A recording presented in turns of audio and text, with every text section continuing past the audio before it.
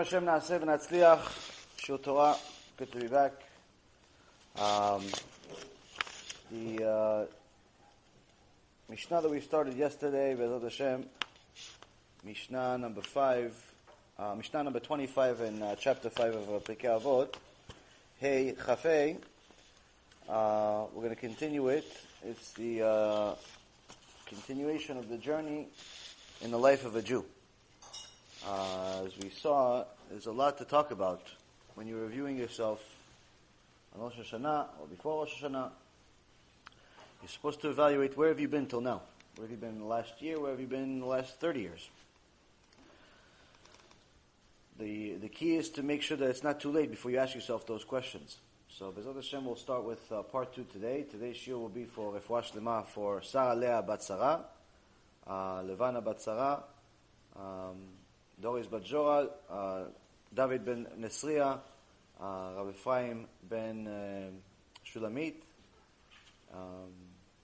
and all of Am Yisrael, Be'ezrat Hashem, will have Refuah Shlema, Refuah HaNefesh, Refuah HaGuf.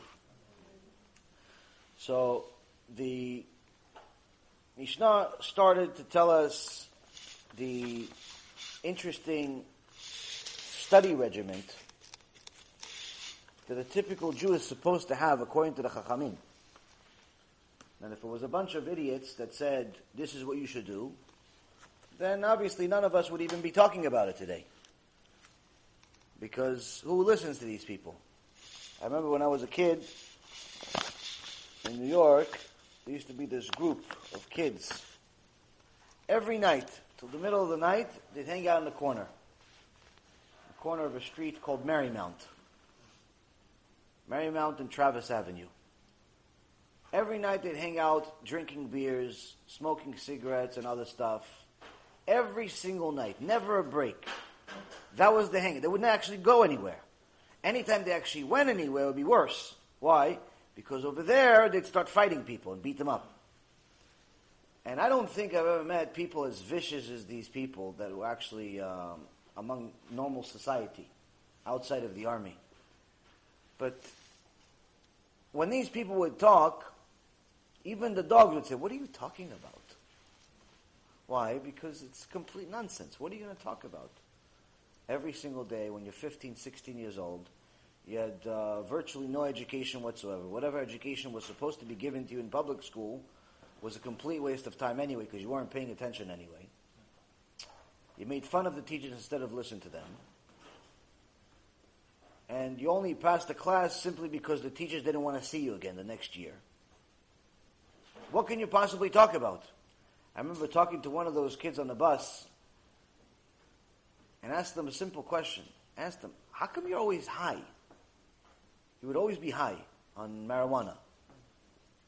I asked him, how come you're always high? Like all the time. Like it's 7 o'clock in the morning. We're on the way to school. Why are you high? It's 7 a.m.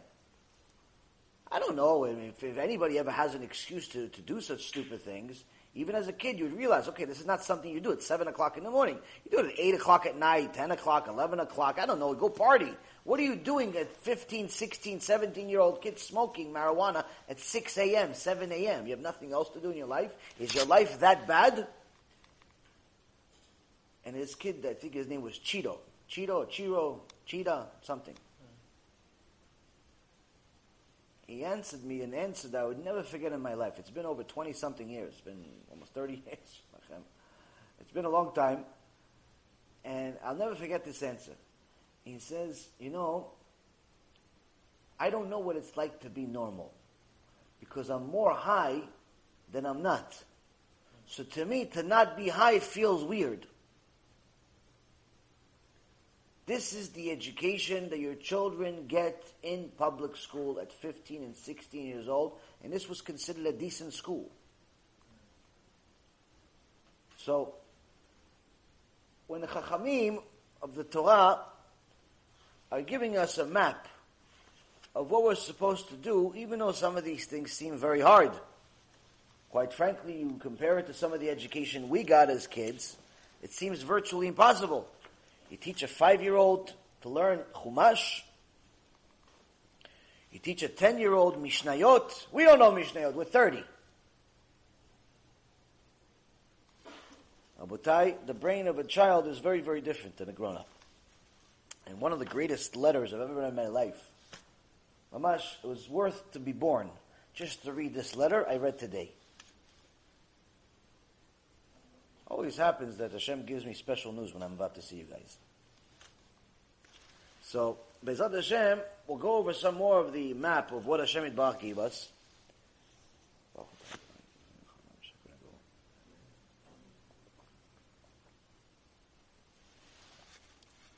Good tea. And get an understanding of what this map looks like. Because regardless of whether you're considering it for your kids, or if you're already old enough where your kids are all grown up, this is still for you. In your infancy stages of tshuva, in your early stages of conversion, this is not just for children. This is for grown-ups too. And we'll go over some of that as well. Of course, the Torah talks about, this is specifically mentioning it for kids, and from 0 to 5, 5 to 10, 10 to 15, 15 to 20, and then obviously grown-ups, 20 to 30, and so on and so forth. But when it comes to learning the Chumash and learning the Mishnah of what the 5 and the 10-year-old are supposed to be doing, it's also referring to grown-ups that only realized what the Torah was once they got later on in their life. It's not that if you are 30 years old, you're already going to start with Gemara. The reality is that if you have not become acclimated with the Chumash and have read it at least twice with commentary, you shouldn't touch Gemara. If you have not gone over the 5 books of Moses, you don't know what you're doing. You don't know where to go. You don't know what right or left. So, regardless of the fact that you're obligated to read the Chumash every week anyway, that's Alacha Shulchan Aruch, says you have to read the parasha 3 times, Shtayim Mikra Echad Targum, twice you have to read the basic, and then the basic meaning, and then once with commentary. At the very least, if someone that is just really starting out and that just is like a world of Torah for them, it's just too much for them, the very least that they can get away with and still know what's going on for the time being is learning the weekly parasha with commentary once.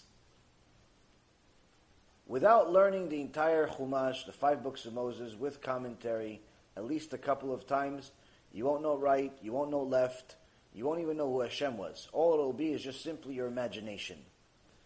People that say, I love Hashem, I love Hashem, I love Hashem, but they've never read the Chumash, and they don't read the Chumash on a regular basis, they love somebody else. And they call him Hashem also. Hashem just simply is not an actual name. Hashem literally means the name. So they love a different the name. That's all it means. Because God, the God of Israel, is not the God that you're going to meet just walking around doing nothing. So,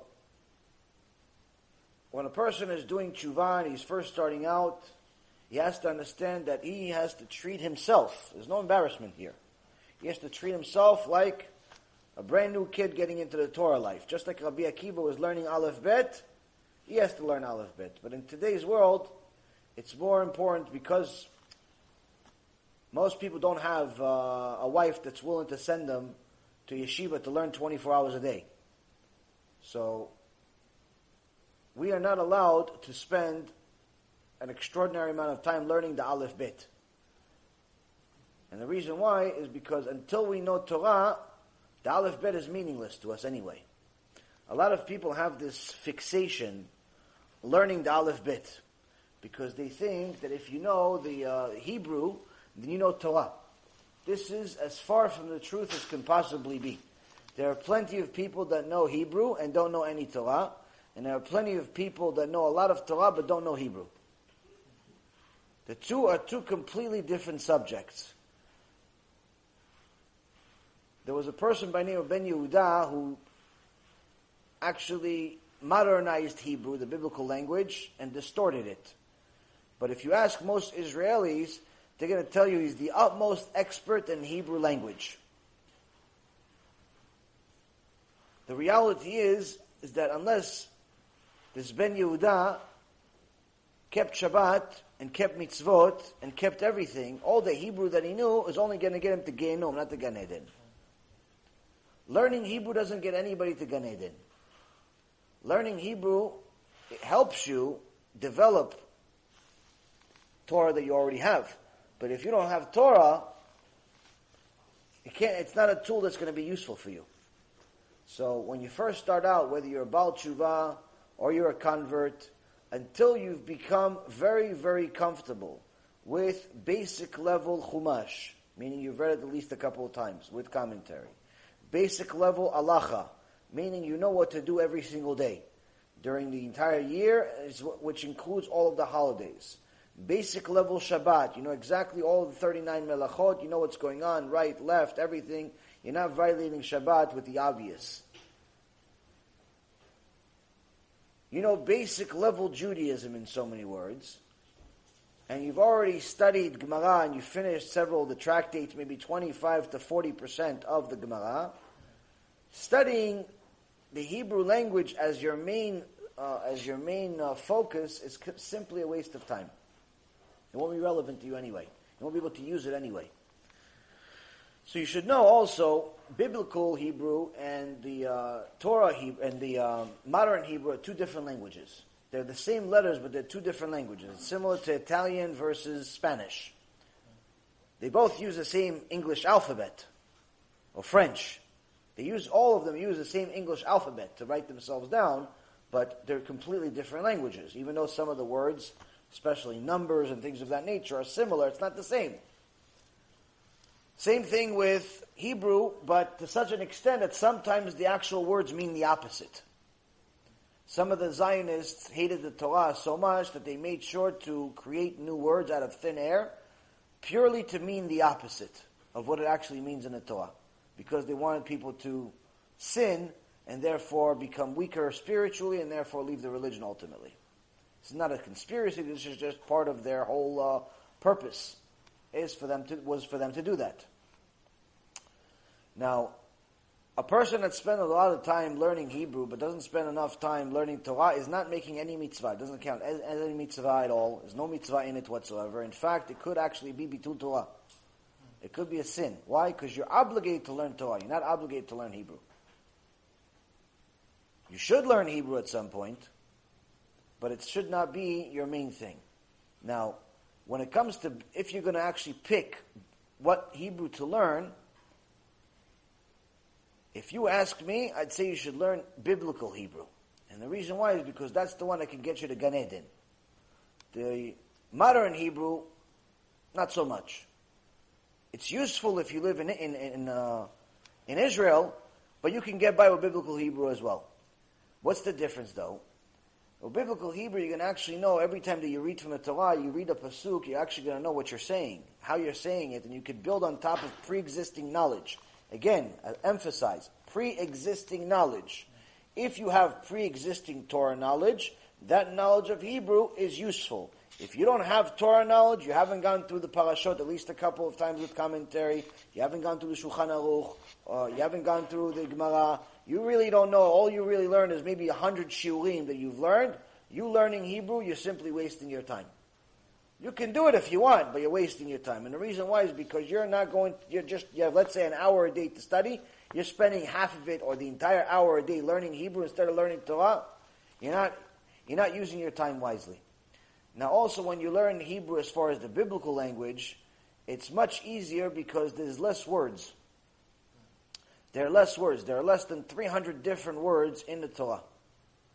In the entire Torah. So if you learn, not 300 different words, I'm sorry, about 250 unique words. Where if once you learn these 250 unique words, pretty much you're going to be able to get by throughout the entire Torah. So, in so many words, it's not impossible, but it's not something that should be a priority in your life. Most people that use it as a priority in their life end up lagging in other places.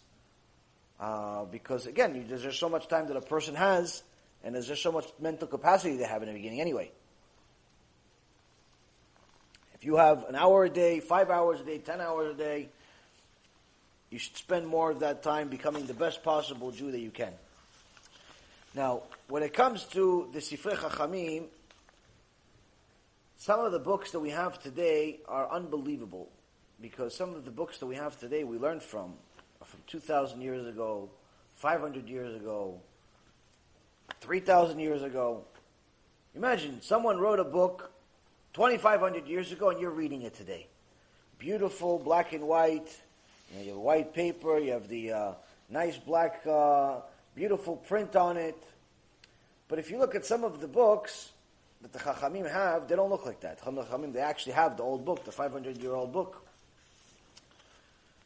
Why don't they just get a brand new one? Because sometimes many of these books have gone out of print or have been lost. One of the big projects that Be'ezrat Hashem has done over the last some time now is sponsor Talmidei Chachamim that write books. One of the things that we try to do is to bring out some of these books, either brand new books or books that are coming out that haven't been published in a while.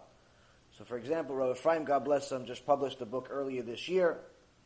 And then his father, Rav Chaim, also published a book earlier, just a few months ago. And then, if you haven't noticed in the Alon HaKodesh from last week, there was another book that was put together by Rav Shlomo Bar Kochba. He's one of the Avrachim in the Kollel that Rav Ephraim is in as well. Tzaddik Tamim, Mamash, Kodesh Kodeshim, this person. And he didn't write his own book. What he did is he actually made a very big maaseh, very big schut, very big merit, where there's a book that was written about 250 years ago, but has already been out of print for over 100 years. And for the most part has been lost among the world. Only a few chachamim in the world had a copy of it. Most of them have been lost, burned through the pogroms, inquisitions, and so on and so forth. All the disasters that Am Yisrael has had, unfortunately, we've lost much of our Torah.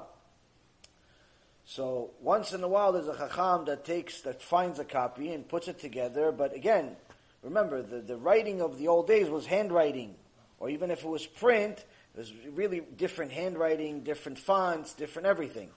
They would minimize. You see sometimes the old books, you see that there's more on one page of an old book than there is sometimes in an entire chapter of a new book. So some of the writing is mamash tiny. You need a magnifying glass sometimes to read it. So he actually reprinted part 3 of a very important halacha book called Pri Haaretz. And Pri Haaretz is a Shelot v'Tshuvot out of the Shulchan Aruch that was actually written by Rabbi Israel Meir Mizrahi. Now, who is Rabbi Israel Meir Mizrahi? Rabbi Israel Meir Mizrahi was one of 2 brothers that were called Nerot HaMizrachim, the candles of the west, of the east.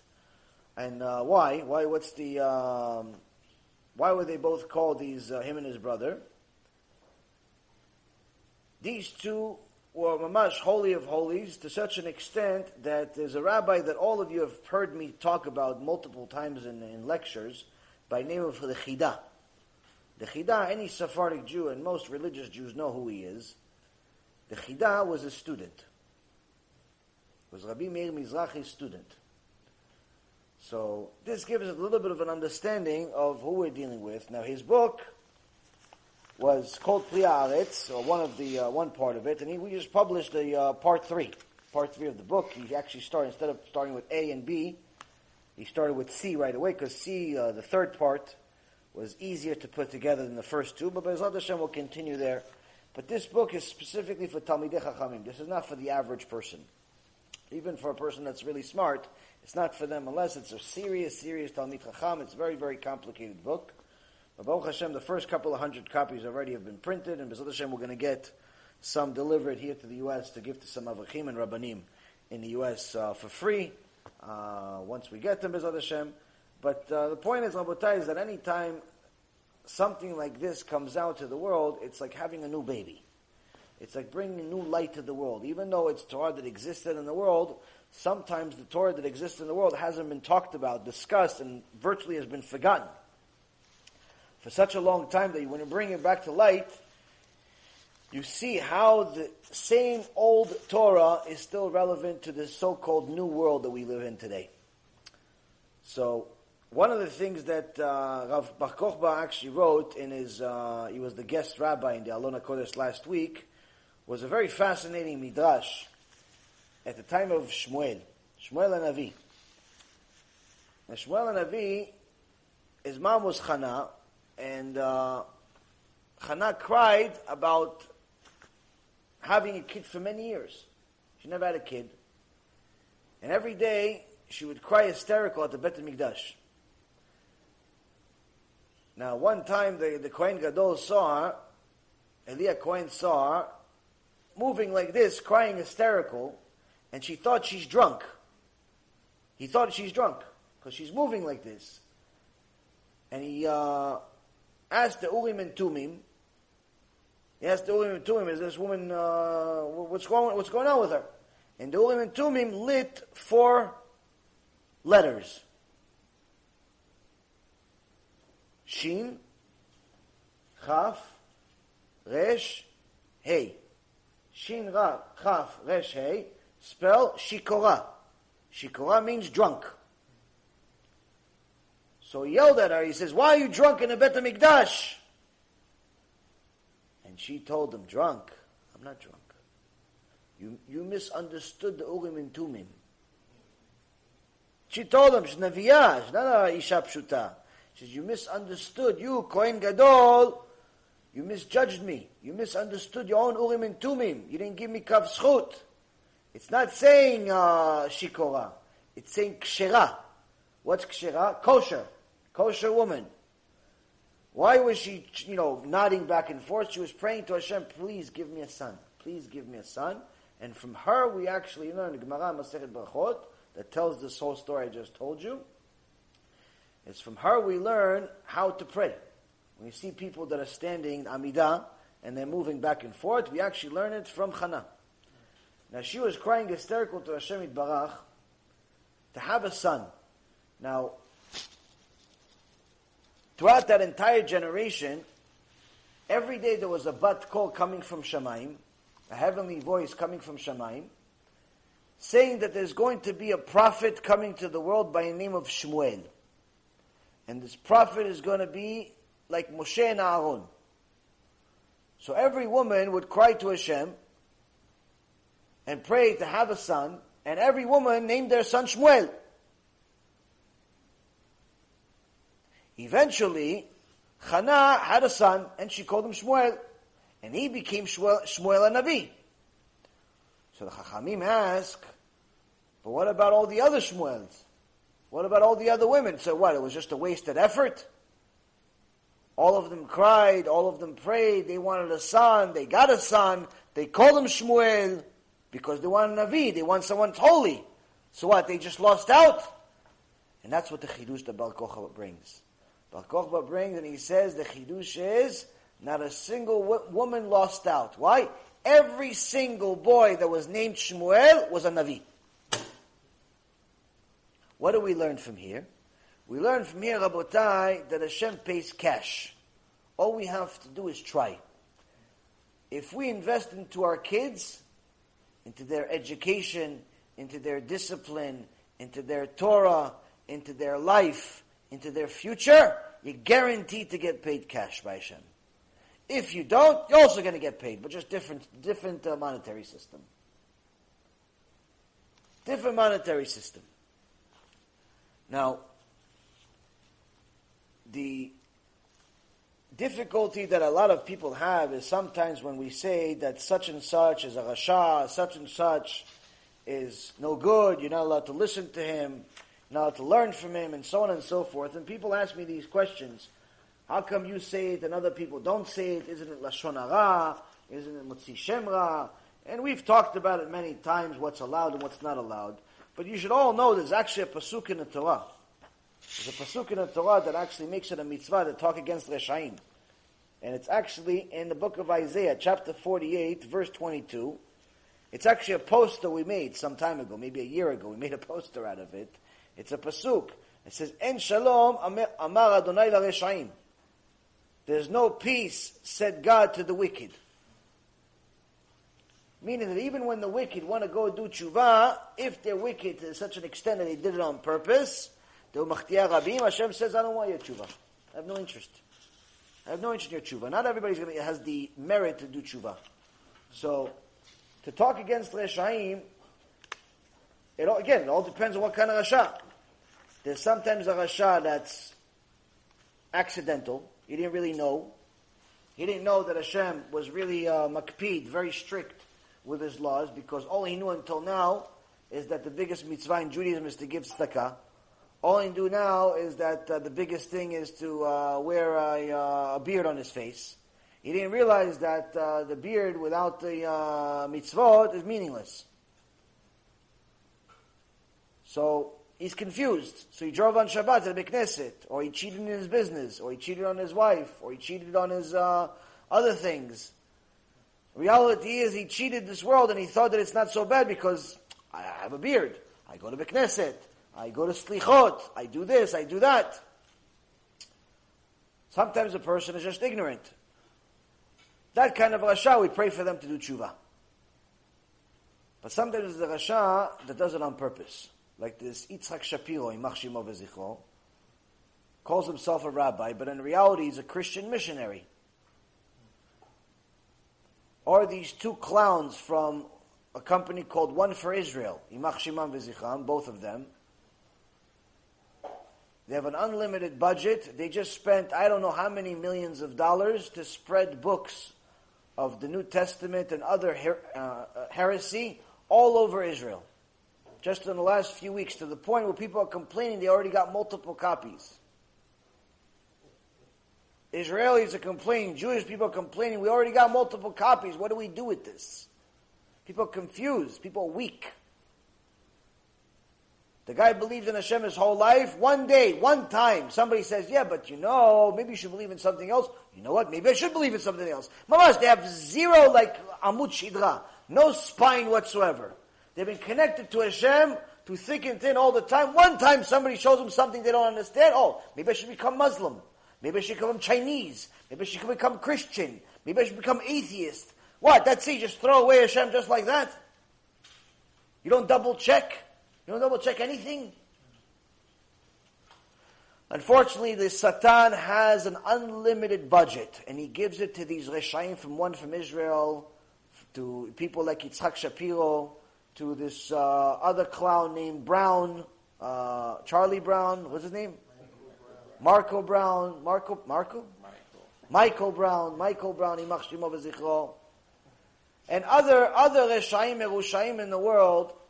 And unfortunately, some of the most successful Christian missionaries in the world are Jews by birth. They're Jews by birth. Some of the most successful missionaries in the world are Jews by birth, unfortunately. And the reason why is what I told you guys the other day, is that the Jewish neshama is very special. Whoever doesn't want to believe it simply doesn't know what it means to be a Jew, or is not a Jew himself. The Jewish neshama, according to Avraham Avinu, has the potential to either reach the heavens or the dust. When Hashem Yisbarach told Avraham Avinu that your descendants are going to be like the stars or like the dust below your feet, if he was referring to number, both are countless. The stars are an infinite amount, and the dust under you is an infinite amount. So what did he mean? Why is Hashem comparing to Am Yisrael to both? The reason why is because he wasn't referring to number. In fact, the Torah later on in the book of Deuteronomy specifically tells us that there's not that many Jews in the world. He didn't pick us because there's many of us. What Hashem was trying to teach us through Avraham Avinu, that a Jew, when he complies with Torah, he has the potential to reach the heavens. He can be greater than any other creation in the world. But when he doesn't want to fulfill the will of Hashem, he's worse than the Nazis. Again, so people get really disturbed. When a Jew follows the Torah, he can be greater than any person that ever lived on earth. Pick one, he's greater than him. When he doesn't comply with the Torah, he can be worse than Hitler himself, Haman and Paro all put together. It's either supercharged to the good or the bad. There's one tzadikah, sends me a mail, and she told me I made a really big sin. Initially I gave a kaf zchut, I thought that it wasn't really such a big sin, so I just didn't even ask. Later on she explained what the sin was in a different mail, in a different message. And she's right, it was a huge sin. Why do I call her tzadikah then? I don't just throw the name tzaddik for no reason. I'm not one of these reshaim that just calls everybody tzaddik just to give tzedakah money. Why am I calling this woman tzadikah? Because she told me what happened after she realized the significance of the sin from watching a shiur last night and the night before. And she said she cried hysterically. She cried herself to sleep. Realizing how horrible her situation is. Realizing that the ruach that's in her house, the strange being that's in our house, is coming from that sin. And she finally knows what to do. But she's so scared of, is Hashem going to accept my tshuva? The answer is yes. The answer is, if you cry your eyes out to Hashem, and you really mean it, that you're sorry, then Hashem will accept your tshuva, no questions asked. But that means it has to be a serious tshuva. That means not only are you not allowed to sin ever again to such a horrible sin, but more importantly, you have to make sure that you put a fence around the fence. For a woman, modesty is the fence around the fence. Typically, a modest woman is not going to sin such sins, even though this is sometimes a lie, because she's modest on the exterior, but not modest on the interior. Like this Reshait from Australia, that was a principal in a religious girls' school, that after she was caught, she claimed that she was insane. So they took her to an insane asylum. They took her to a crazy hospital. But not everybody bought the story. How does somebody insane sexually harass 74 little girls? Now if you look at her from the exterior, she had the kisui rosh according to the Rambam. You know what according to the Rambam is? Kisui rosh according to the Rambam, if anybody wants to know, is two kisui rosh. It's the regular kisui rosh of the mitpacha, and then they put a hat on top of it. Just chas v'shalom, make sure nothing shows. Not even the shape of anything. That's how she looked like. But she molested 74 little baby girls. Now, because of the stupidity of our people in that area of the world, they tried to hide the crime. Because this was going on for a while. You don't do this over a week. This is something that's been going on for a long time. Avot. This is something that's been going on for a long time. But they tried to hide it, and eventually, Baruch Hashem, it got exposed. As the Mishnah in Pirkei Avot says, someone that's mechalel Shem Hashem beseter, someone that desecrates Hashem's name in secret, the onesh, the punishment is for Hashem to expose them to the public. And we read this about 6 months ago or so. And Baruch Hashem, this happened. She was exposed, but then she claimed to be crazy. And she went to Israel. But then, a few smart people wanted to investigate this Reshait Merushait. May Hashem give her a very slow and painful death for touching little precious girls of Am Yisrael. And there's no mercy for such people. You're not allowed to have mercy for such people. It's actually a pasuk. It's in Tehillim, it's in Proverbs, it's in the Gemara. It's all over the Torah. You're not allowed to have mercy for such people. Not allowed to have mercy for such people. Kol ha-merachem al achzarim, sofo shitachzer al rachamim. The Mesilat Yesharim uses the Midrash Tanchuma, Parashat Metzorah. The Mesilat Yesharim, the Ramchal says, someone that is merciful on people that are vicious, eventually they'll be vicious on people that are merciful. We are not allowed to be merciful on Reshaim. You're not allowed. We're not even allowed to be merciful on ignorant people. if they're ignorant by choice. As the Gemara in Masechet Brachot, page 33a says, and also the Mesilat Yesharim repeats it as well, Kol mi she'en bo da'ah, kol mi she'en bo de'ah, asur lerachem alav. Someone doesn't have de'ah, someone doesn't have anything in his head, not allowed to be merciful on him. Why? He chose not to have anything in his head. He chose, the only information in his head is he knows how to build an engine for a car. He knows how to fix the oil. He knows how to go on a bus. He knows how to fix a tire. How come he doesn't know how to say Kriyat Shema? How come? He chose not to. Now, it's not saying to go beat him up. No one's saying to go beat him up or yell at him or make fun of him. But don't say, no, but Chaval, Misken, he doesn't know, so maybe he's going to get Gan Eden anyway. No, there's no Gan Eden for Reshaim. I'm sorry. There's no free lunch. There's no free lunch. He chose, he has to pay the bill. Just like if you choose a bad husband or a bad wife or a bad job or a bad anything, you have to pay the bill. So Baruch Hashem, someone sent someone to this crazy hospital as a private investigator, but as undercover investigator, pretended to be crazy also, and befriended this evil monster of a woman. And Baruch Hashem uncovered that she's been lying to everybody all along, and now Baruch Hashem, last week the story came out, that they're trying to extradite her. And Israel agrees, and they're trying to comply with all the laws to extradite her, to send her to the rotten jail in Australia for the rest of her life, Be'ezrat Hashem, where she suffers, at least in this world, for a little while, before Hashem takes her and makes her suffer for eternally. Someone that takes advantage of little kids is not just evil. It's not just a bad thing to do. It's just the root, the core, the source of that person is evil. There's no tshuva for such things. Such a person is mamash a shed. It's a shin dalit. Cannot be a human being. To hide their crimes, these teachers and principals, male or female, and sex offenders and pedophiles, to hide their crime, not only is enabling the vicious person, the evil Haman, the evil Hizevil, to continue their crimes, but it's actually making the people that are hiding it partners in the crime 100,000%.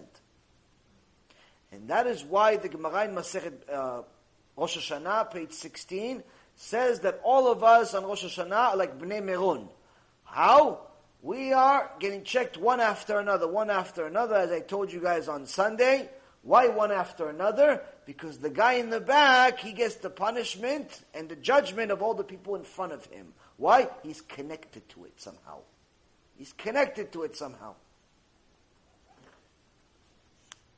He didn't rape the girl. He didn't rape the boy. But he didn't say anything when he saw it. Lo ochiach. Oh, you didn't say anything? Why, you wanted to be friends with them? You wanted to back your boy up? Okay. Hashem will make sure he'll back your boy up also. You too will have the same villa in Gehinnom. You're not allowed to assist people. They're not allowed to assist terrorists. These are spiritual terrorists that are giving the Torah a bad name. But they're also ruining these precious souls forever. There's no way that a child will ever grow up normal when he goes up into such a traumatizing experience. Now, already having, people growing up in broken homes, or growing up in one of the parents is in a jail, or growing up one of the parents is secular, and so that's already difficult enough. That's very difficult for some people to ever overcome. But once a kid is touched and violated by someone that they trusted, because this is supposed to be an authority figure with a kippah, with a mitpachat, and you hit it, you're worse than them.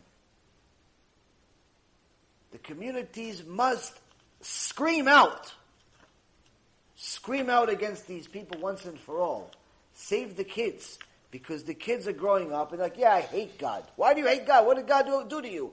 Oh, he let my teacher rape me. What do you mean? Who? What are you talking about? Who? What? And you find out these kids, miskenim, poor kids. How come you didn't tell anyone? I did tell someone. Who'd you tell? I told my parents. Oh, so what? How come they didn't do anything? They're afraid of the local rabbi. Shi'amut rabbi hazeh. Rabbi, what rabbi is this? Hiding terrorists? Go to the cops. For such things, you have to go to the cops if the community doesn't do anything. Now, yes, you should go to the rabbis, the local rabbis, right away to try to do something about it without killing the person, giving them a death penalty, but punish them according to the Torah. But for such things, there's really little that we can do that's not going to get somebody else arrested forever. You're practically forced to go to the cops. And if they're hiding it, this is not a community you want to grow up in. So what do we learn from all this, Rabotai? There's really one main thing that we've learned many times. En shalom, Hashem amar l'reshaim. First of all, there's no mitzvah of saying shalom to reshaim. There's no mitzvah of saying shalom to people that are wicked. There's no mitzvah of making peace with them. That's number one. You're not a tzaddik if you call your friend a tzaddik, and he's really a rasha. In fact, the Gemara says you're a rasha for doing it. You're not allowed to call him a tzaddik. Litchanef. Litchanef is to kiss up. You're not allowed to kiss up to reshaim. It's a sin. That's number one. Number two, which is even more meaningful and more relevant to our shiur, is that today people are so sick mentally and emotionally in their minds, so full of tum'ah, so full of garbage that they've learned and consumed from movies, from internet videos, from their friends, from all of the things they learned throughout their entire life, that at this stage, Rabotai, you cannot trust anyone, with or without a beard, with or without a mitpachat, modest, immodest. It's all irrelevant. You can't even trust your own family when it comes to your little kids. Always, always double check everything. Always make sure you teach your kids to speak up. If you have one of these kids that's very shy, you have to make sure to have a lot of patience with him or her to make sure that if something looks weird or something is odd, get the information out of them in a very nice, polite, patient way. Why? Because that kid is so ashamed of what just happened sometimes. Shem Yachem, he can live with it and only tell you when he's 20 years old and completely messed up out of his mind. It's too late already at that point. So you have to be ultra, ultra careful with your kids and you have to communicate with them. You have to ask them. And in general, you should also follow halakha. You're not allowed to leave your kids with just anybody. You're not allowed to leave your kids with just strangers. Even school. The parent-teacher, don't wait for the every 6 months parent-teacher. Show up at the school. Unannounced. See what's going on. See what they're teaching. See where your kid is. Show up. Just see what's going on. Why? Who knows? I'm not saying everybody's a criminal. I'm saying you can't trust anyone. That's what I'm saying. Why? Because I don't want to find out too late. I don't want to find out too late. And stories like this about little kids, they break my heart. I cry when I hear them. It's like, how do you touch a little kid? How do you do anything to a little kid? It's unbelievable to me. And then when it comes from the religious world, it just kills me. But this is story after story after story. And unfortunately, these stories are something that the communities hide for years. The Christian community, the Catholic community, the Jewish community, the secular community, everybody hides it. Why? We're ashamed. Of what? You should be ashamed of yourself for hiding it. It's time to speak up. We have to. The kid is relying on us to protect them. The least we need to do is to do that job.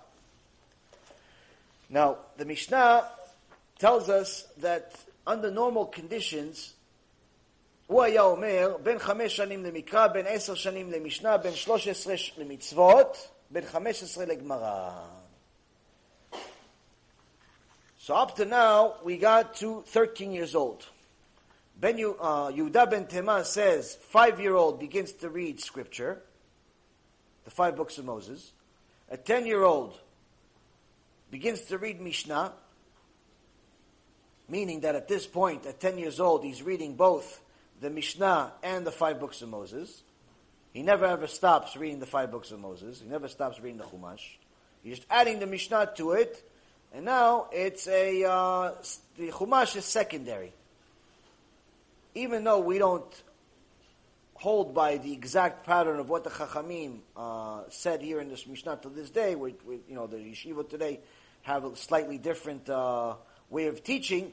The point is still very much relevant. The point is very much what's expected and very much what we should shoot for at the very least.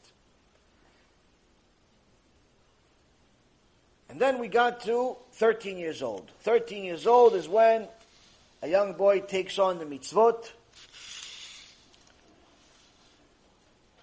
where according to halacha, the boy is considered a man, if for better or for worse. He's commanded to fulfill all of the mitzvot. Now,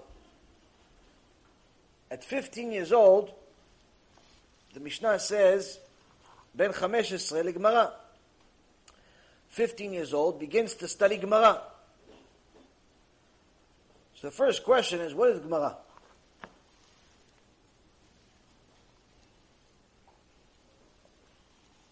The simple meaning is that the first part of the oral Torah that came out was the Mishnah. There were actually some midrashim that came out even before the Mishnah. The Gemara in Masechet Megillah says that Yonatan ben Uziel wrote some midrashim, wrote some commentary on the Nevi'im, on the prophets. And a bat kol, a heavenly voice came out of the Shamayim and said, who uncovered the secrets of heaven to men, of flesh and blood? And Yonatan ben Uziel, who when he would study Torah, there would be a pillar of fire that reached to heaven from him, similar to like a korban. Said to the Hashem Yitbarach says, it was me, and it wasn't for my honor, and it wasn't for my father's honor, it was only for you, Hashem Yitbarach. And I want to continue uncovering the rest of the secrets in the Ketuvim, in the writings. Psalms, Proverbs, and so on. And after there was an earthquake that shook all of the land of Eretz Yisrael,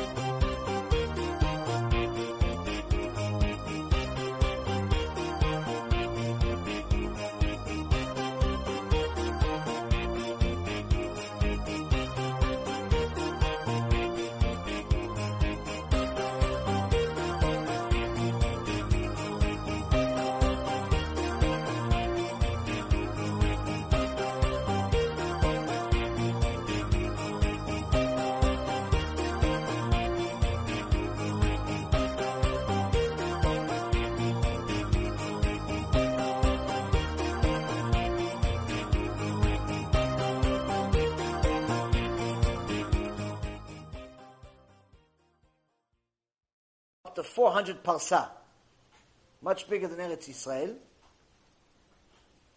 was a huge earthquake. The heavenly voice said, no, you've already done enough. So the Chachamim ask, how come Hashem didn't want him to put more commentary on the rest of the Tanakh? And the Chachamim answer in the Gemara, and they say it's because Yonatan ben Uziel had the secrets of when exactly Mashiach would come. And that is in the writings. And if you would have written that commentary, we would have known exactly when Mashiach was going to come, and Hashem did not want the people to know when Mashiach was going to come. Even when Yaakov Avinu tried to tell his children, before he died, let me tell you what's going to happen at the end of days, the Pasuk says, Hashem took away his nevuah, he took away his prophecy, and he wasn't able to tell them when Mashiach was going to come. Because Hashem does not want us to know when Mashiach is going to come exactly, because that way, if we know, our Yetzer Hara is going to tell us, oh, if Mashiach is going to come in 3 years, okay, do tshuva in 2 years from now. And this is also why we don't live like the generation of Noach. Before Noach, if you notice, the the age of each one of the people that lived at the time of Noah, 600, 800, 900, 1,000, 1,200. The youngest one died at 368. Youngster died at 300. So the Torah says, why? How come Hashem doesn't allow us? Hashem says that the Torah ends. Everybody has to live till maximum 120, and in reality, a full life is considered 70 years. David HaMelech says a full life is considered 70 years. Why? He says because in those days they knew they're all going to live 600, 700, 800, 900 years. They said, oh, listen, I'm still young. My dad, he died at 1,200. I'm only 900. So I'll do tshuva at 1,100, not 11 years old. Didn't Methuselah live the longest life? He lived to 969. No, it's always more than 1,200. More than 1,200 is the oldest age. Yes. So there's actually somebody that lived even longer than that. But there's Og Melech HaBashan, lived almost 2,000 years. Wow. Yeah. But the age started going much lower because I think the flood caused deterioration of age as well. Okay, that's what I just said. It's not the flood itself, it's Hashem Yitbarach decided that he's not going to let people live that long. So now, even though Yonatan ben Uziel was the first one to write the Oral Torah, the Oral Torah is written in the name of Rabbi Yehuda Anasi, Rabbi HaKadosh. That's the Mishnah. But Rabbi HaKadosh was called Kadosh because he never even looked at his brit. He never looked at anything below his belt. That's what he said. Why is he called Kadosh? Rabbi Kadosh. Anyone called Kadosh is special. Why Kadosh? He never looked. Forget touch. He never looked at his brit. Which, by the way, is one of the ways that anyone that wants to watch their brit, it's one of the secrets of how you can actually get over that desire. If you're already addicted to it, or someone you know is addicted to it, the number one thing they need to start learning how to do, aside from watching their eyes in the street, is not to look at their own brit. It's much easier not to look at it than not to touch, because people are used to doing things in their privates and so on. It's very hard to get used to that second part when you're already grown up, but to not look at it is not impossible. It's not impossible, and it's highly, highly recommended. As strange as this sounds to all of you men, this is a big secret that I know is tried, it works. So now, Rabbi HaKadosh never looked at his brit. He didn't have the problem that we have in this generation, Baruch Hashem. That's why he's called Rabbi HaKadosh. And Rabbi HaKadosh, he put together the Mishnah. Because he knew that if he doesn't put together the Mishnah, there's not going to be anything left. People are going to forget, people are going to lose it, Shem Erachem. But then as the generations continued, a few generations later, they weren't able to understand the Mishnah. Because he minimized the words like we minimize, like Hashem Yitbarach, le'avdil, like Hashem Yitbarach minimized the words in the Torah. He didn't write all of the meanings of what he actually says. He just wrote 10 words, and you're supposed to get enough information for eternity from those 10 words. So, they already started seeing themselves deteriorate. They said, okay, Rav Ashi, we have to write something to explain how he got to this. What does this Mishnah actually mean? And from there was born the Gemara. The Gemara explains what the Mishnah in essence is saying. How they arrived, why, who, what, when, where. Plus there's obviously other stories on top of it. Some of the Gemarot have more stories than others of the historical lessons, historical history of the actual people. And within the Gemara, the Chachamim explain, I believe it was the Chafetz Chaim that actually said it, but don't quote me on the name. He says that Sipurei Tzadikim is like Maaseh Merkava. The stories of the Tzadikim in the Gemara, or even in our generations now, you read some of the bios of the Tzadikim that just passed. He says it's like Maaseh Merkava. It's like the tales of the mystical and the supernatural. Why is it supernatural? He says because once you see the significance of the tzaddikim, even the ones that just died 5 years ago, even the ones that are 100 years ago, 200 years ago, 1,500 years ago, doesn't make a difference. You see some of their stories, you see their glory, how amazing people they were, like just how smart they were, how beautiful they were, how extraordinary they were. Like, if they're that amazing, just imagine how amazing their Father in heaven is. It's very important for a person to add Sipurei Tzadikim to his Oneg Shabbat. On Shabbat, it's critical to learn Torah. But if you're married, to learn Gemara with your wife is not exactly fun. Number one, most wives are not really into it. Most women are not really into it, unless they're already into it. So most are not. Two, it's very difficult to learn Gemara when you have 15 kids screaming all over the place. The kids, their friends, and their friends' friends.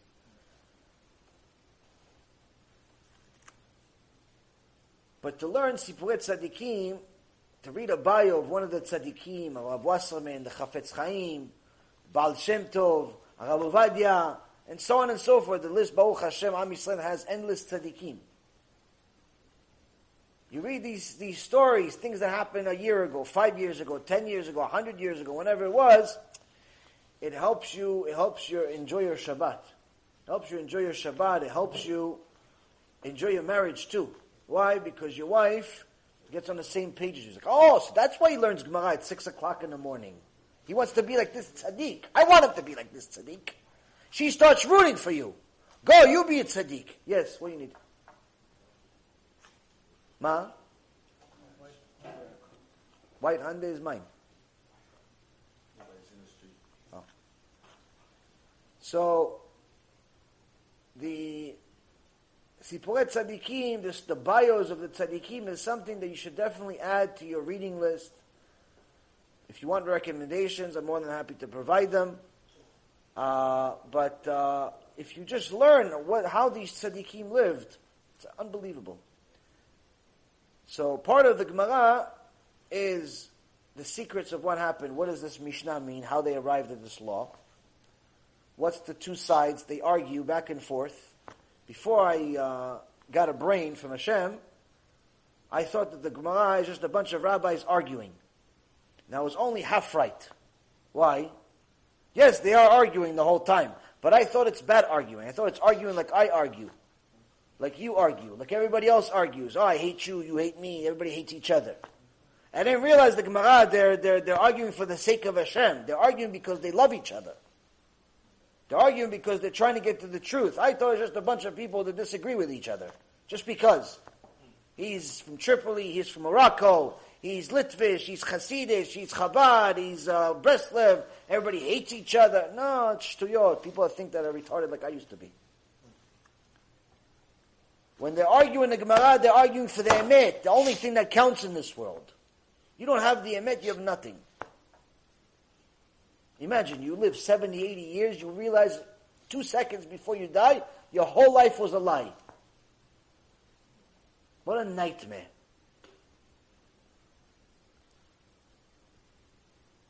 A person goes up to Shemaim saying, I'm sorry. Sorry. 80 years, I'm sorry.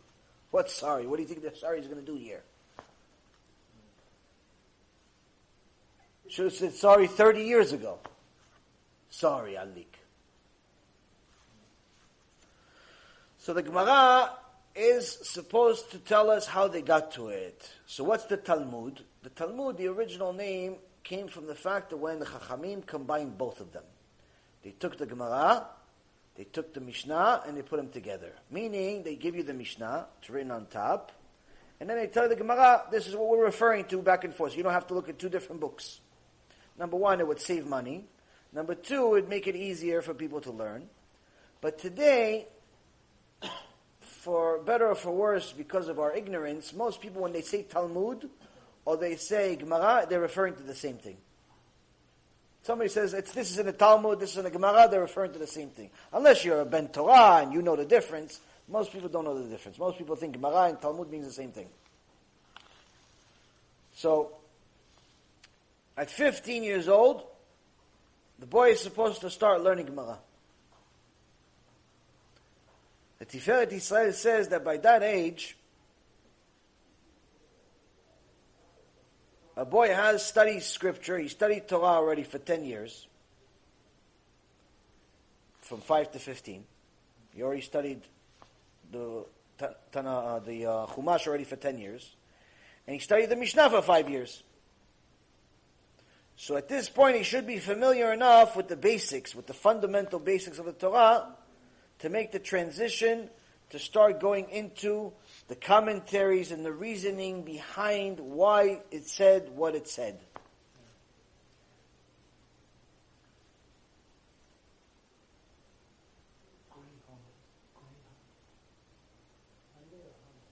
Anyone have a Hyundai? Anyone have a Hyundai? Does anyone have a Hyundai? Silver Sonata? Yeah, Shtabach Shemo La'ad. Wow. It's easier to build a car.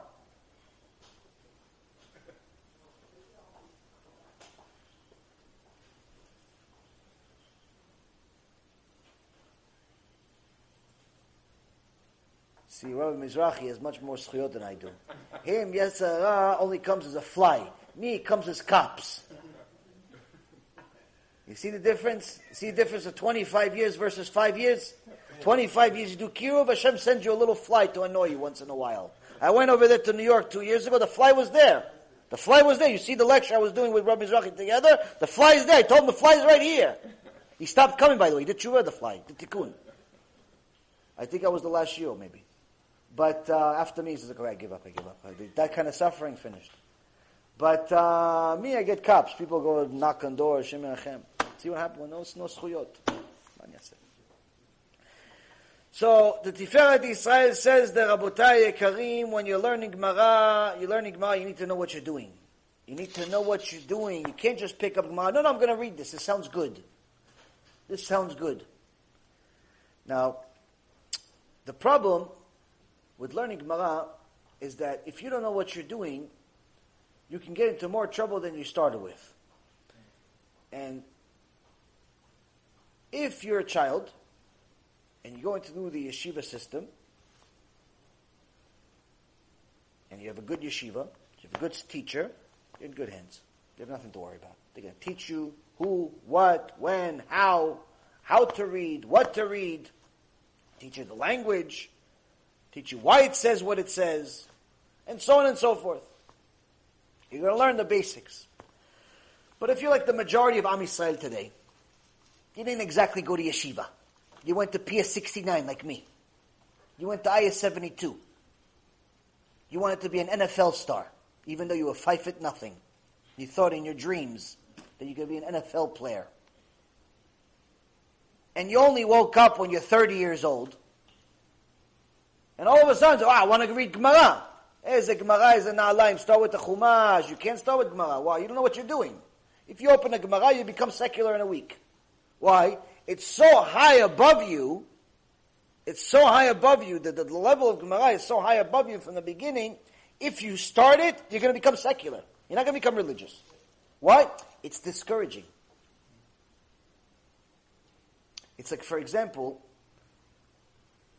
overall, one thing that for whatever reason or another my parents taught me to always do math in my head. God bless him. My father, may he live many, many years, he always taught us to do math in our head. So ever since I was a little boy, I always did math in my head. Rarely ever used calculators. Big numbers, small numbers, always used, even if it took me a while, I trained myself to do math in my head. I remember one time I took this medicine and I had a side effect. And I started hallucinating. Throughout my nightmare 7 years of fun that Hashem put me on that roller coaster. It was a lot of fun. So one of the medicines gave me a side effect. I started hallucinating. Now once the hallucinations started calming down, after 25 hours of fun, I didn't know if I was normal or not. So what did I do? I started forcing my wife to throw like big numbers at me and tell me to do multiplication. 357 times 12. 352 times 352. And I would torture her with this. Come, ask me more questions. She'd think, why?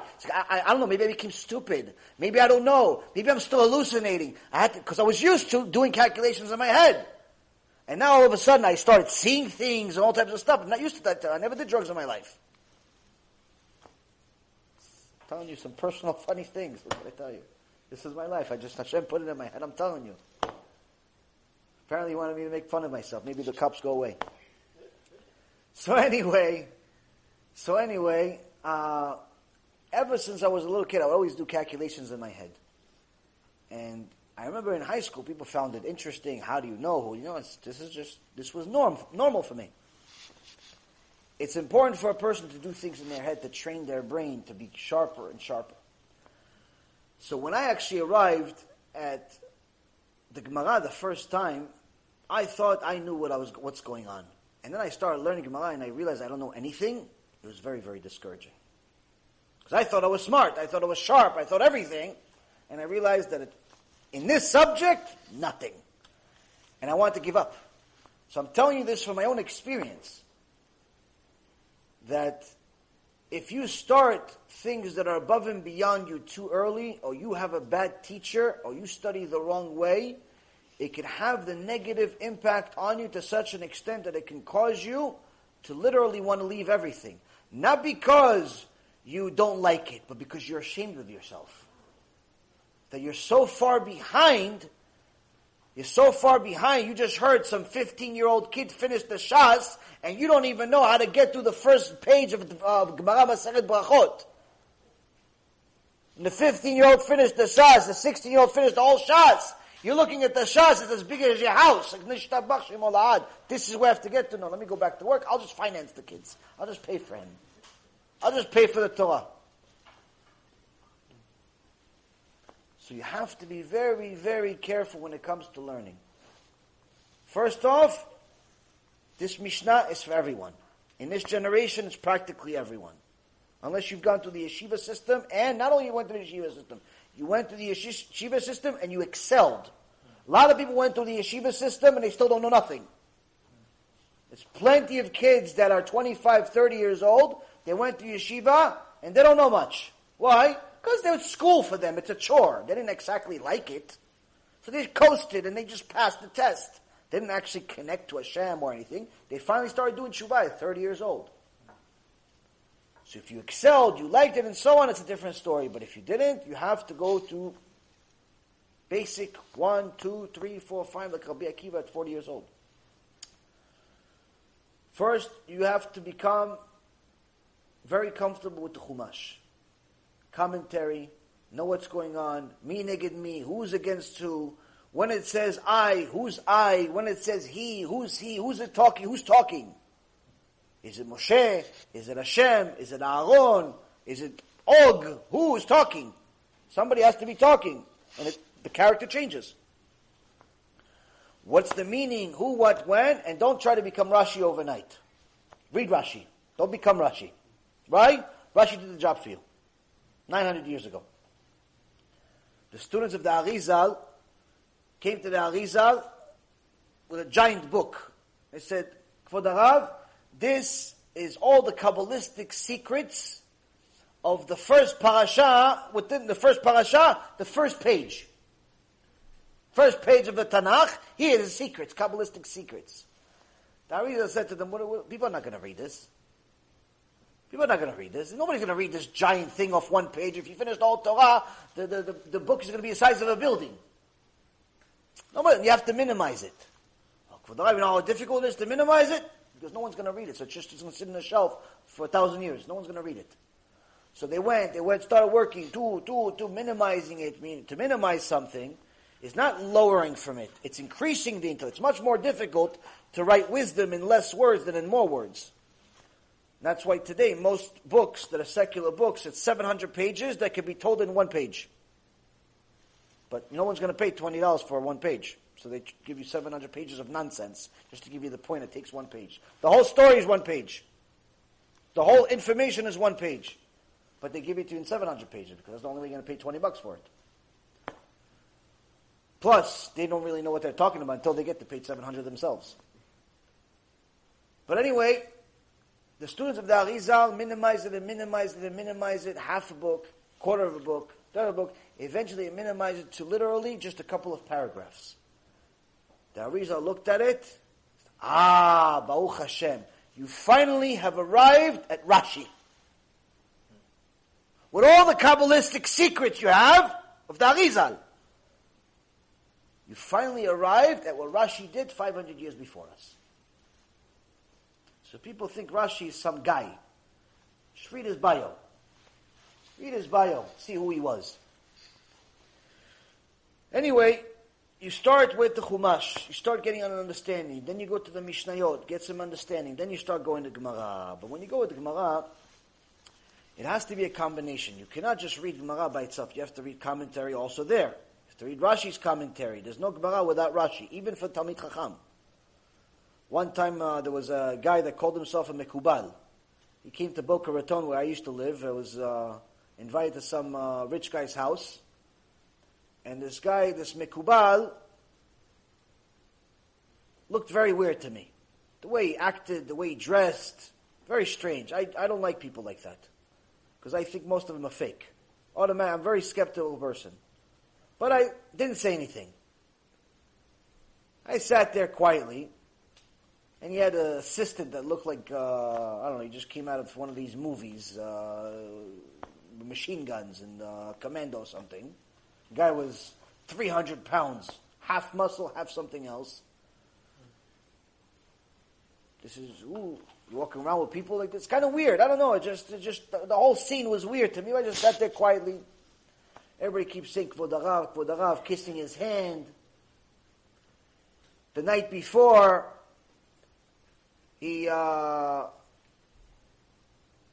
everybody came up to him to ask for brachot, and he pretended like he was giving them secrets.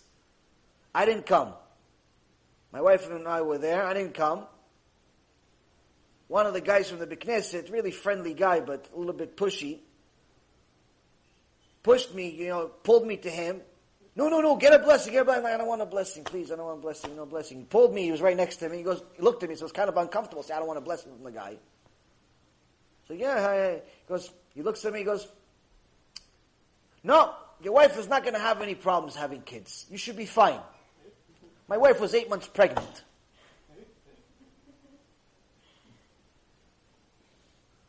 The stupidity of man will cause him to sin against Hashem. And then he gets upset at him for punishing him. People look for shortcuts. Mekubalim. Anyway, why I tell you the story? Because this Mekubal, I was sitting over there, and he tells the Bala, his helper, this Gargamel guy, huge commando guy, go get me the Gemara, go get me the Zohar, the Gemara, the something. It's like, okay, which one? He goes, no, make sure it's the one with no commentary. No Rashi, the one with no Rashi, no commentary at all. I don't even think something like that exists, by the way. But he had to make sure to tell the guy, make sure it has no Rashi, no commentary at all. I don't need the commentary. First of all, if you don't need the commentary, why are you announcing it to the whole world, Mr. Mekubal? But I don't know, it sounded weird to me, and I was still relatively, kind of new. I asked my rabbi about this. I'm like, what does it mean? What does it mean when somebody says no commentary, no commentary? He says it only means he doesn't know how to read. That's what it means. He doesn't know anything. Nobody says no commentary. Even the Gdol Ador doesn't say no commentary. Even if you don't want to read the commentary, what do you care if it's there on the page? Don't read it. Just to show off. A lot of these people are show-offs. And unfortunately, a lot of these crooks, they travel from town to town looking for suckers. Because people don't want to do tshuva, they want to do a shortcut. So they find a guy that dresses in white, or blue, or green, or some other weird uniform from Star Trek. And they ask him for a blessing, they ask him for some miracle, they ask him for some water, he's asking them for money, they have money, he has nothing to say for them, and good match. And they go home thinking of a Nagila, we have good, they don't realize they just brought Shedim to their house. Instead of Brachot, they brought Shedim. Many times they bring demons. People say to me, how come I see these strange things? Who was in your house last week?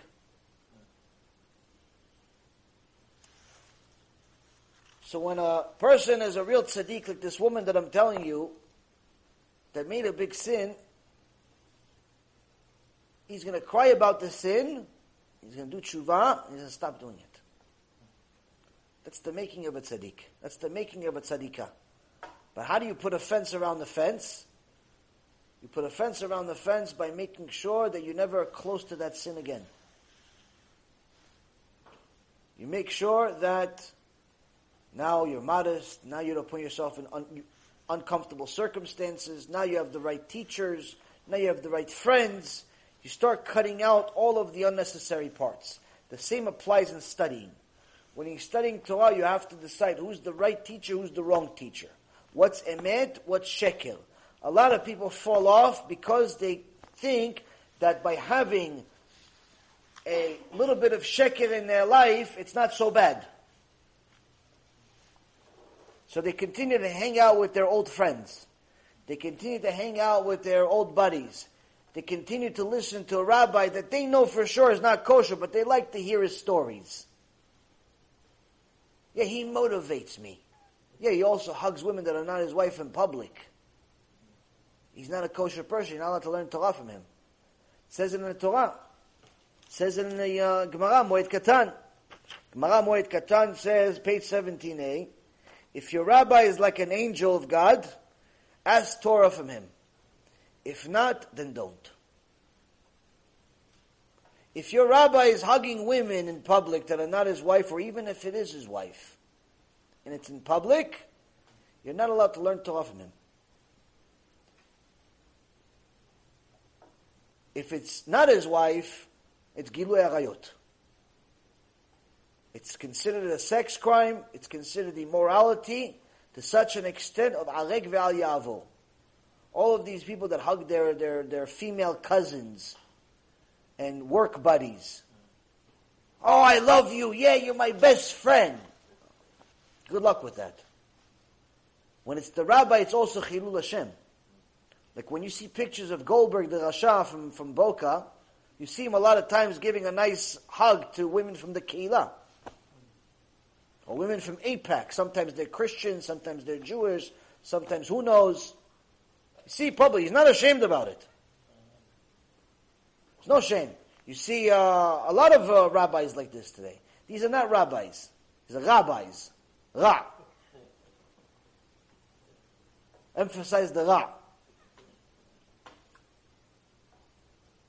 So you have to be careful of who you learn from. If it is his wife, sometimes you're going to see a rabbi very affectionate to his wife. It's not Gilui Arayot, but it's still not allowed according to the Shulchan Aruch. Shulchan Aruch says you're not allowed to show chiba. Chiba means affection to your wife in public. Not even to the extent you're not even allowed to hold her hand in public. Yes, I know you love your wife as much as I love mine, but the reality is you're not allowed to do it. You leave your affection to home. And the reality is that most people that show affection in public usually have no affection at home. It's just a show-off. Just a show-off. Now, once you're at home, by the way, I can teach you something interesting. It's actually healthy for the children to see their mom and dad affectionate. Obviously, within limits. Hugging and a peck on the cheek, things like that. Not chas v'shalom, the goal nefesh that the other people. I'm talking about minimal affection. Affection literally, not... I have to explain these things, because who knows who's listening these days. It's not you, it's somebody else. I don't know. People say, oh yeah, this rabbi said you're allowed to add Shem and Hashem, what they're going to put in my name. Yaron Reuven said, a new headline. So, it's actually healthy for kids to see their parents hugging, and kissing, minimally, obviously, holding hands. It's actually healthy for them. Why? A few things. Number one, it shows them what Shlom Bayit looks like. Number two, it shows them that the parents love each other. So sometimes the daughter is more connected to the father. And sometimes the son is more connected to the mother. Sometimes there's something, even a little bit of a separation with the opposite. But if the little boy sees that the mom loves them, the mom is his favorite. Mommy, all day mommy. But if he sees that mommy loves Abba, maybe he's not so bad after all. He starts loving Abba. Why? If mommy loves Abba, I love Abba. If the little girl sees that Ima and Abba are happy, oh, I like Ima also. I like Ima also. Even though Ima yells at me all the time and Abba gives me candy, but Abba likes Ima, so I like Ima also.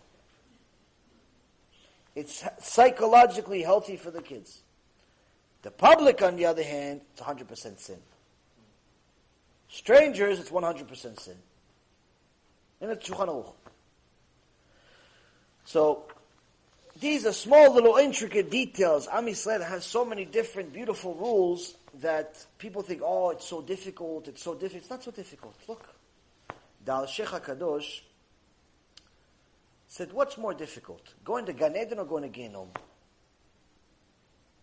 No, let's volunteer some answers. Get you guys involved. What's more difficult? Going to Gan Eden or going to Gehinom? Let's see. Gehinom. There's two options. Gan Eden, there's Gehinom. Which one you want? Gan Eden. You want Gan Eden. Which one's more difficult to get to? Gan Eden. Gan Eden. Next choice. Gan Eden. Which one's more difficult to go to? Gan Eden, Gehinom.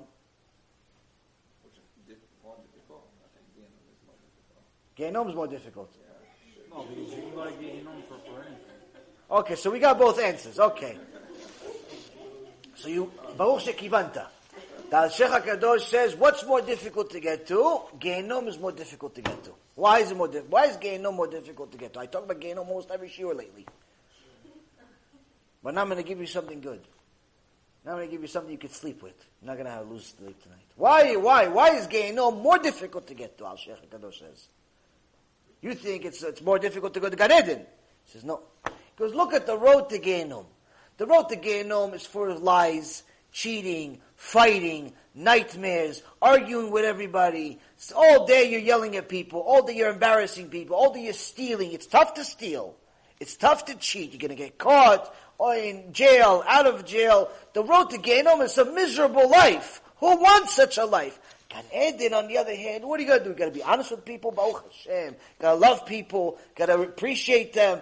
Don't have any ego. Connect to Hashem all day. How much easier it is. Don't we believe that the opposite is? Don't we believe that it's harder to actually be good or righteous than wicked? There's more wicked people, no? You're missing the analogy. So now, Rabotai Karim, at 15 years old, we learn Gemara, but sometimes people learn Gemara and they get more confused. So it's important to know you have to pick the right teacher. You're not allowed to learn from Reshaim. You're not allowed to learn from people that are wicked themselves. I'm not saying that you're going to find Moshe Rabbeinu in every Keilah, but the guy cannot be Haman. He has to at least try to be a little mini Moshe, a little decent human being. But if you know that he doesn't believe a single word that he's saying, he doesn't live a single word that he's saying, you can't learn from such a person. If he's going to start talking to you about halachot of Bet Knesset, but he's the biggest talker in Bet Knesset, you're wasting your time. You're wasting your time learning from him. It's actually a sin to learn from such a person. So, first and foremost, you have to pick a right teacher. Second of all, always use a Gemara that has as much commentary as possible. Today, Baruch Hashem, Hashem had mercy on us, and He gave us Art Scroll. Art Scroll, in my opinion, is a prerequisite to learn Gemara for 99% of people today, including people that go to yeshiva.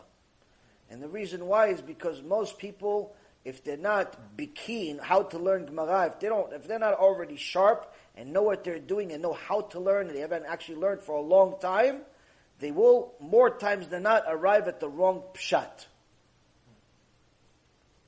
The pshat is the basic level meaning of what it says. Now, if you learn Gemara without knowing what it's actually saying, the problem is that you will arrive at the wrong basic meaning, which means that everything that you'll build on top of that basic meaning is always going to be wrong. And if it's right, it's only accidentally right. It's right for the wrong reasons. So, it's like, for example, if you have the first level of a cake, let's say you want to have one of these 5-foot cakes for a wedding. But if the first level of the cake, the first layer of the cake, has mold in it, it doesn't matter that the rest of the cake is the most natural, beautiful fruit and vegetables and whatever else you want to add to this fancy schmancy cake of yours. It doesn't make a difference. The foundation is rotten. It has mold in it. So ArtScroll allows you to arrive at the correct pshat more times than not, unless you just don't know how to read either. And that's the different issue. But the point is, at least you're going to arrive more times than not at the correct basic meaning, and then you can build whatever you want to build on top of it, as far as Chidushim and so on. Now, most people want to study, they want to fast forward things, they want to speed things up, they want to finish the whole Shas, and they want to sleep at the same time. If you want to finish the Shas, you have to give up sleep. You want to be a Talmid Chacham, you have to give up your physical desires of the world. You can't, I want to finish the Shas and I want to sleep. I want to finish the Shas and I want to have wonderful everything. The two don't go together. Resh Lakish says in the Gemara Masechet Brachot, I believe it's page 62b, says someone that wants Torah has to get used to Mesirut Nefesh. What's Mesirut Nefesh? Mesirut Nefesh is self-sacrifice. And we'll reach it in the Avot in chapter 6. And probably about 2 months from now, 2 or 3 months from now, we'll reach what are the 48 different things that are required to earn Torah. But here we see that even if you have the right teacher, and you have the right student, they both need siyata dishmaya to find each other. They both need a special assistance from heaven to find each other. Sometimes you have great teachers, terrible students. Great students, terrible teachers. For this, my friends, we have to pray. Pray a lot. Pray a lot for good teachers. Pray a lot that your kids will be good students.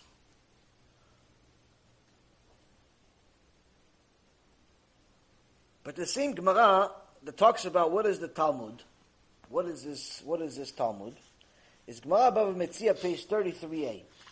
The same page has a lot of really interesting things. So first, actually, it says, who is your rabbi? And this is a Gemara that we've actually gone over in the past, but we'll go over it slightly.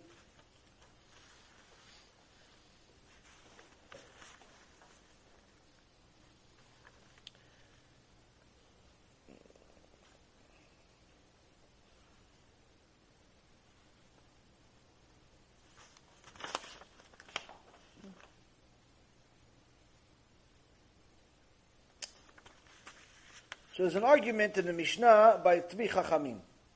Rabbi Meir Bar Anes, Rabbi Yehuda, and Rabbi Yossi. And it says, who's the rabbi? How do you determine who your rabbi is? So Rabbi Meir says, the person who taught him Chokhmah, wisdom. So Rashi says over here, what's wisdom? Wisdom is Gemara. Wisdom is Gemara, and the Gemara says, the one that taught him the Gemara, the Talmud, and not the one that taught him the Chumash or the Mishnah. Why? Because the one that taught him Gemara is teaching him the highest level of Torah. Highest level of Torah requires the most amount of work, most amount of sophistication, and so on and so forth. Rabbi Yehuda says, no, you're wrong, Rabbi Meir. Rabbi Yehuda says, no, it's not his rabbi. He says, oh, so who's the rabbi then? Who's she called Kvod Rav? Rabbi Yehuda says, no, it's the one that taught him the most amount of information. Let's say he has all of the information that he has, let's call it 10. Out of the 10, let's say he had 3 rabbis that taught him this total amount of 10. Who taught him the most out of the 10? One rabbi, taught him 5. Another one taught him 3, and the last one taught him 2. So who is the rabbi? The one that taught him 5, because he taught him the most, the majority of his knowledge. Rabbi Yossi says, no, you're both wrong. And I have a source. Rabbi Yossi says, you're both wrong, and I have a source. Who's his rabbi? Anyone that teaches him even a single Mishnah, you should call him Kvod Rav. What's my source? David HaMelech. David HaMelech called Doeg Adomi, Achitophel, his enemies, Kvod Harav. Why? They taught him one thing. His enemies. Don't make a difference. Enemy, no enemy, shmenemy, doesn't make a difference. You taught me something in Torah, Kvod Harav. From here we learn that rabbi means teacher. Anyone that teaches Torah is a rabbi. Now, of course, there are some rabbis that have a musmachim, that have a smicha. Some rabbis don't have a smicha. Some rabbis have a smicha because they need it. Some rabbis have a smicha because somebody told them to get it. If you can have a smicha because you need it to do chuppah and kiddushim, or you need to check the bida cloth of the woman that doesn't know if the ketem, if the mark is makes a tmeah or not, or you need to do brit milah, or you need to be a shochet, a slaughterer, or you need to be a dayan, and so on and so forth. You need a smicha for all these things. But if you're going to be a rabbi that's going to give shurim, you don't necessarily need to have it. Some people that are teachers have smicha, some people don't have it. But when people ask you, you have smicha, most of the time, anyone that asks you have smicha, they don't know what a smicha actually means. There is no smicha for teaching, like specifically meant for teaching. In fact, the whole smicha concept is something that was lost in the world for a couple of thousand years. It only started in recent generations. It's not like something that's been around since forever. It stopped for a long time because of what happened with the Goyim, made a decree that anyone that gives the smicha gets death penalty and so on and so forth. And Am Yisrael stopped doing it for almost 2,000 years, 1,500 years. And it only started recently. Why? To make the profession of being a rabbi more organized, so not every joker calls themselves a rabbi, and people respect the rabbi. Part of it worked, part of it went against actually logic. But if someone is a real rabbi, if someone is a real teacher, what does it actually mean? This is actually a part of this same Gemara, same page, that most people don't want to teach. And the reason why is because it conflicts with the mind of the Goyim, it conflicts with the mind of a secular person, which is not too different from the Goyim, and it conflicts with logic, like human logic that's absent of Torah. And it says the following. It's Mishnah. If a person finds his lost item and his father's lost item, meaning he lost something, but he found it, he saw, both my father and I both lost a wallet. Each one of us lost a wallet. And he sees they're both of them. The Mishnah says, tending to his own lost item takes precedence over his father's item. Finding his own lost item is more important than finding his father's. Even though there's kibud avayim, you're supposed to honor your parents. According to Gemara, he has to protect himself first. But what about if there's a lost item, and one of the lost item is his father's, and one of the lost item is his rabbi? Even more so. What if there's two prisoners? One is his father, and one is his rabbi. Who does he free? Why? You can say two. There's 50-50 chance. Oh, you said. You already know the shiur then. You're not allowed. You're excluded from the shiur. His father brought him into this world. Oh, so you know the shiur also. Shechem. All of you watched it. Okay, very good. All of you want all this Gemara. So what it actually says is that he has to save his father, his rabbi first. Why? Because his father brought him to this world, but his rabbi brought him to the next world. But what about if his father is a Talmid Chacham? If his father is a Talmid Chacham, then he saves his father. So what do we learn from this? What is the deeper detail that maybe we thought, maybe we have to cover it again? What's the point here? What do we learn here really? We learn here really that if the father is not a Talmid Chacham, he's not worth the same value, the same price as what Hashem meant when He says, honor your father and your mother. Because when Hashem wrote the 10 Commandments, and He said, honor your father and your mother, He assumed your father and your mother are going to be Bnei Torah, Bat Torah, Kodesh Kodeshim, not secular people that go to the beach on Shabbat.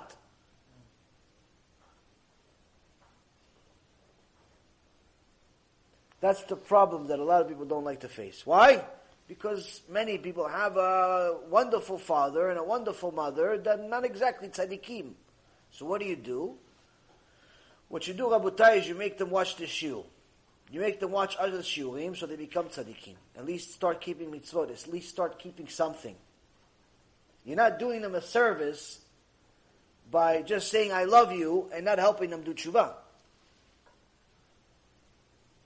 The reality is that a person that learns Torah starts getting benefits in this world. It's not just the next world.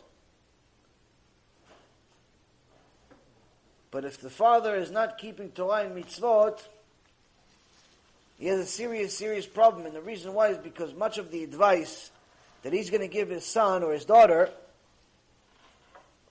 is going to be against the Torah. I have one situation that a father told his daughter that she should wear less clothes. And the poor little daughter asked me, do I have to honor my father and become immodest because he says that I should wear less clothes? Because I don't look like I come from his family? He says I'm disrespecting him by wearing long dresses. Poor little 16, 17-year-old angel. He says, my father told me to wear less clothes, not my brothers. She tells me my brothers started yelling at her. Why are you making Abba so upset? Sick people in their mind. I told it's a sin to listen to your father. You're not allowed to listen to your father. Yeah, but kibud avayim, he's not considered av and he's not considered em. When he tells you to go against the Torah, he's considered neither. He's considered a rasha. That's all he's considered. You're not allowed to listen to Rashaim. Now, as hard as it is for us to admit, the reality is this is the reality. This is what Torah says. Now,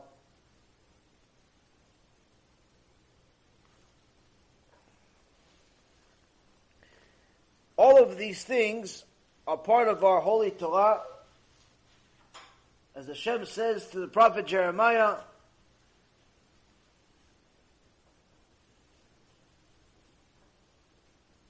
he says they left me and my Torah they didn't observe. We went over this a couple of weeks ago and I told you that Hashem says that when a person goes against this Torah, he makes two sins. One is he abandons Hashem. Two, he doesn't follow the Torah. But Hashem mentioned it to the prophet Jeremiah twice. He says they left me and they left my Torah. Why is Hashem mentioning both of them? It's obvious. If they're not following you, obviously they're not following the Torah. If they're not following the Torah, obviously they're not following you.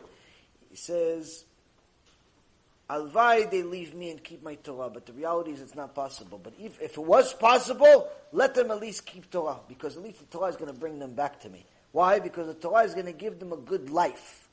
If they follow the Torah, at least they're going to have a good life and they're going to have to say, there's no way I'm going to have such a good life and not say thank you.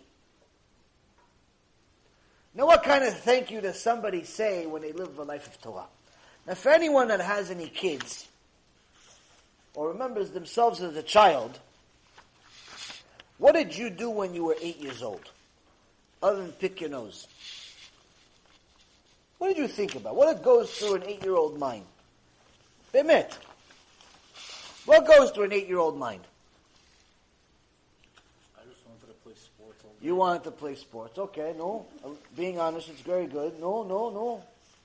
More. He's the only one who wanted to play sports. The rest of you guys want to be tzaddikim? There's no embarrassment here. You're 8 years old. Where's the other copy? You wanted to be like your father. Okay, no. Okay. Hey, there's a letter you guys could pass around. Anyone knows how to read Hebrew. Well, let me tell you what an 8-year-old girl by the name of Michal,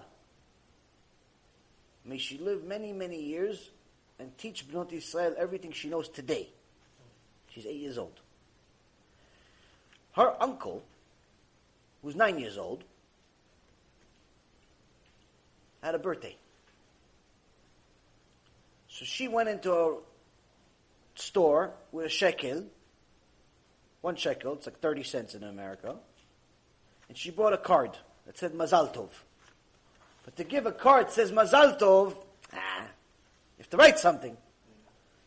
Now Abba and Ima are busy, so she went into the room, unassisted.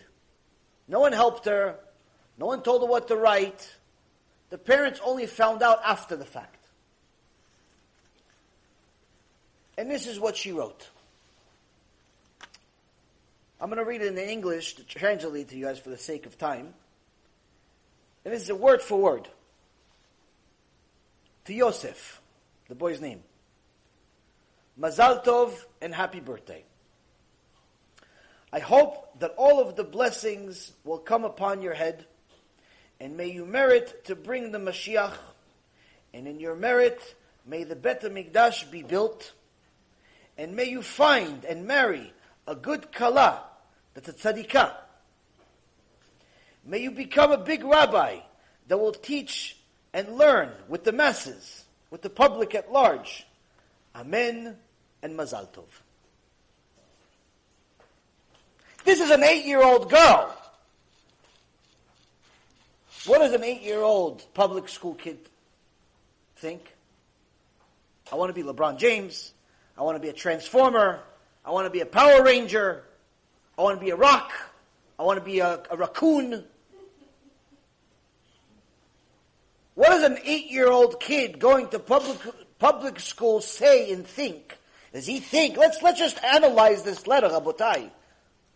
Let's analyze this letter. This is not just such a so pashut for an 8-year-old to say such things. Think about what's being said here. First and foremost, acknowledge the fact that she doesn't say love Michal. She says Mazal Tov. Already showing that the teaching of the parents about modesty began when she was already a little girl. Why? Because today, every little kid says, I love you to every stranger. I love you, I love you, I love you. You need to teach your kids, you can't say I love you to everyone. It's not cute to say I love you to boys. It's not cute to say I love you to strangers. There's nothing cute about it. Why? Because if you say it at 6 and 7 and 8 and 9 years old, you're going to also say it at 18 and 19 and 20 years old. The second thing is, look what is in the mind of an 8-year-old religious Jewish girl. What's the priority in her life? She's wishing him well. She says, Mazal Tov, happy birthday. I hope that all of the blessings will come upon your head, meaning she knows where? From the Torah. She knows there's a lot of blessings in the Torah, all of them for you. What kid thinks like this, that goes to public school? What kid thinks like this, that doesn't have Torah Emet in their house? I hope you bring Mashiach. What kid cares about the Mashiach? People think the Transformers are Mashiach. People think that the Power Rangers and the superheroes. Abba, can you take me to see Spider-Man 19? He hasn't aged a day. The guy's been around for 100 years. He's still a kid, 18 years old, delivering newspapers and climbing walls at the same time.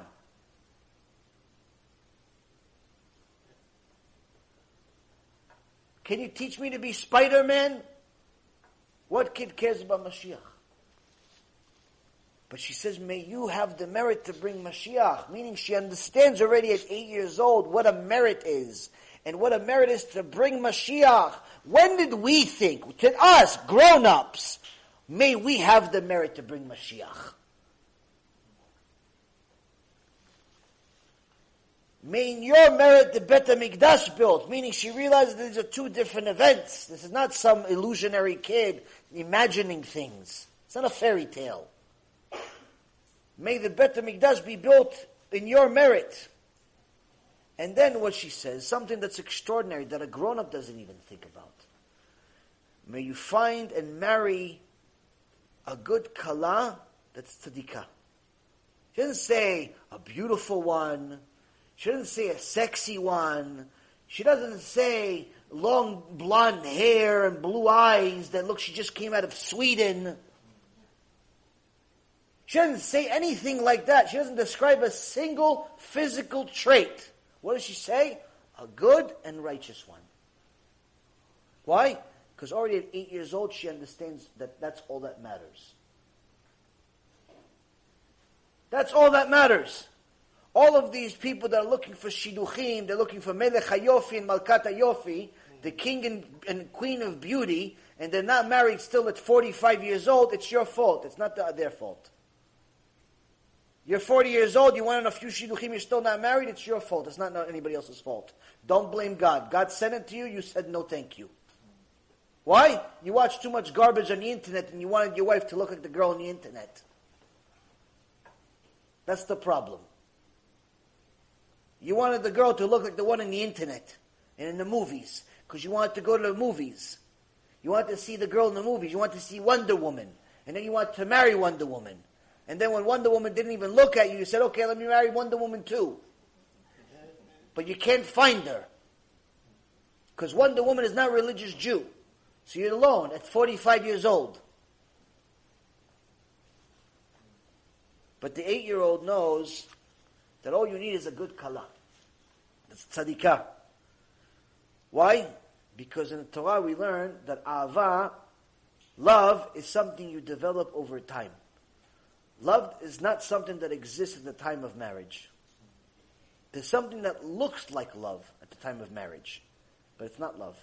Love is only something you develop and build over time.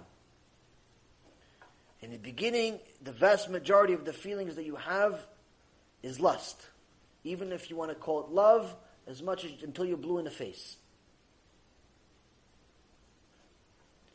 And then she says, okay, what kind of, I want him to be a big mehandes, a big architect of some kind, engineer maybe, maybe Donald Trump, president, maybe a football player. What does she say? May you become a big rabbi. But not just a big rabbi because maybe she wants a big rabbi because rabbi is big fame. No. May you be a big rabbi that will learn Torah and teach Torah to Rabbim. What does it mean to Rabbim, to the public? Go do kiruv. May you teach the public at large. Why?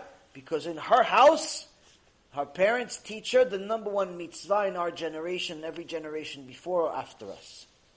Go do kiruv. That's what the 8-year-old wants. That's what the 8-year-old is teaching us today.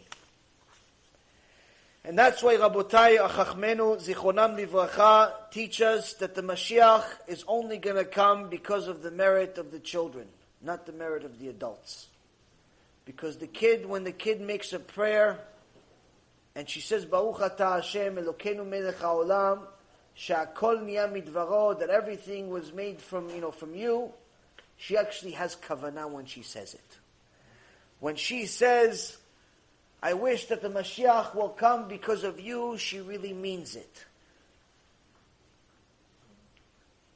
When she says, I want you to become a kiruv rabbi, she says, I really wish you became a kiruv rabbi. Us, even when we say thank you to Hashem, we don't always 100% mean it. Because we're too busy thinking about the next request. There's a lot to learn from this little girl. The little girl is Rav Ephraim's daughter. And the shiur that we did together today, we posted this letter as the, both sides of it, as the thumbnail for the actual shiur in Hebrew. So for anyone that wants a copy of this letter, to me, this is as good as a Sefer Torah. Why? This is to teach you the purity of a kid until we ruin them. Meaning the kid naturally thinks like this. This is what the kid thinks like. There's no sinat chinam on kids. Kids don't care if you're black or white or green or yellow or you're from Litai or you're this way. No kid in the world thinks like that. No kid has any sinat chinam. No kid in the world thinks evil. No kid in the world wants to do evil. What does the kid want to do? The kid wants to do what Abba does. The kid wants to do what Ima does. If they see Ima and Abba acting like criminals, they want to be criminals. If they see Ima and Abba acting like tzaddikim, they want to be tzaddikim. It's simple. If you see, the Gemara says, if you see a kid cursing, if you see a child cursing, you should know it's either his mother or his father cursing. The kid doesn't curse by themselves. Even if he heard other people do it. They only allow themselves to do it also after they heard Abba and Ima do it. Even if it's only one time. When someone calls the house and the kid answers the phone and Abba says, I'm not home. Tell them I'm not home. All the Abba did is teach the kid that it's okay to lie. One time a person wanted to act like a hero in Bekneset, and when he saw his son talking Bekneset, instead of telling him to be quiet, he just gave him a nice chapcha to the face. Nice slap to the face. The kid was quiet for sure after that. But the rabbi wasn't. I believe it was the Chafetz Chaim came up to him and he says, all you did is teach your son that it's okay to hate people. You didn't teach him not to talk in Bekneset. All you taught him is that it's okay to be violent. There's a time and a place to discipline your kids, and there's a way to discipline. But to hurt your kid in public because of something like speaking out in the Bekneset, obviously it's not the right way. Obviously you're teaching your kid the wrong thing. But how many rabbis will actually have the zealousness of the Chafetz Chaim, the zealousness of the Chatam Sofer, the zealousness of the tzaddikim from previous generation to go tell somebody, don't hate your kid. One time a poor woman from Brooklyn contacts me. She says her husband uses her like a punching bag. Every time he's upset, he decides to take out all of his anger on her. And he literally punches her like a punching bag. I said, divorce him. Not that we're advocates of divorce, but divorce the guy. A person like that is a criminal. Now let to count him in minyan, you have to put him on chirem. So they can't have 8 kids with him. I said, okay, you have 8 kids with him, so at least why don't you go to the rabbi? She says, I did. I said, so what happened? The rabbi told him that I came to him, so he hit me even more. Why would he hit you more after the rabbi told him? Then the rabbi rebuked him? She says, no. The rabbi told him, your wife is saying Lashon Hara about you.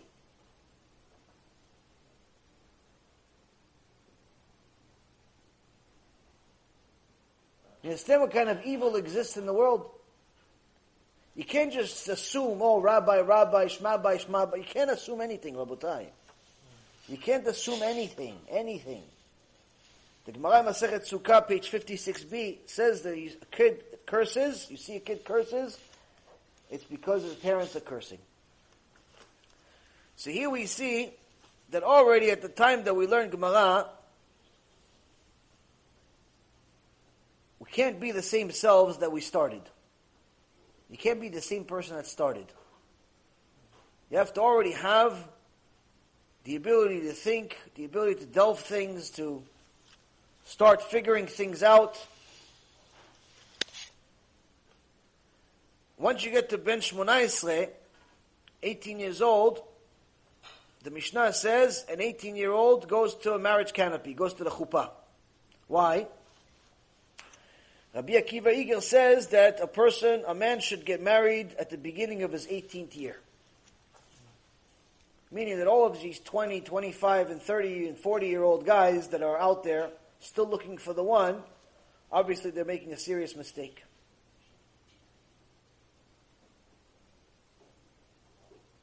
The problem is when you get married too late, is that first and foremost you allow yourself to make more sins. Either by yourself or with other people. Either way, you're committing murder in the millions every single day with wasting seed.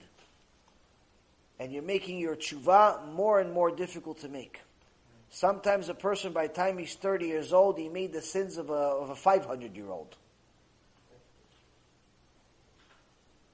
He finally gets married to the one and only to divorce her a year later because she found out that he's already used baggage.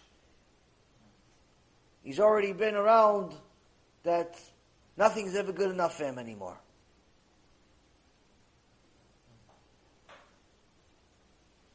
Guys think that they're doing themselves a service, but the reality is that if you look at our parents, you look at our grandparents, they didn't get married at 40. They didn't get married at 30.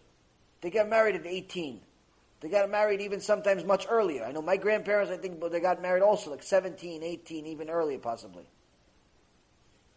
I know some grandparents in the Middle East got married at 13 years old. As soon as the guy's a man, he got married. Why wait? All of these kids like, no, I want to get married after I have more money. You don't need money to get married. All you need is a rabbi and a couple of witnesses. That's all you need. The money is because you want to be a show-off. That's all it is. The money is only because you want to show off, you want to spend $50,000 or more to feed other people for one night that are going to complain about everything anyway. The food's not good, the music's not good, the rabbi's not good, the groom is not good, the wife is not good, something's not good. No one's ever happy about anybody's wedding. And then most people that go to the wedding, they don't go to make the mitzvah of making the kala or the chatan happy. There's a mitzvah to make them happy. Why do they go to the wedding? Rabbi again, Allah Shalom used to say, people go to the wedding for 3 different reasons. One, they're bored. They want to go out. I haven't gone out in months. I want to go out. Honey, I want to go out. Oh, you know what, honey, I'll take you out. Where are you taking me? Oh, we'll go to a wedding. Or, you know, I'm really hungry. Oh, you know what, honey, let's go for a meal. I'll take you out for a meal. They want to go, they're hungry. They want to go eat. That's where they want to go out. What mitzvah is this? Not a mitzvah. There's no mitzvah of going to a wedding because you want to eat. There's no mitzvah of going to a wedding because you want to go out. It's not a mitzvah. The mitzvah is to make the kala and the chatan happy. How many people actually succeed in this? But the kala and the chatan, they're both suckers. Why? Because they feed all these strangers. They feed all these people, these strangers that are stealing flowers and silverware. Everybody comes there with empty pockets, but somehow everybody's pockets are ballooned, and everybody has a dozen roses when they leave. Who told you to take the roses? Who told you to take the roses? Who told you to take the silverware or the plates? Only thing they didn't take is the table, but because it's too heavy. It's too heavy, they didn't take it. It was better off they didn't come, they just made sins. They were criminals before, now they're thieves too.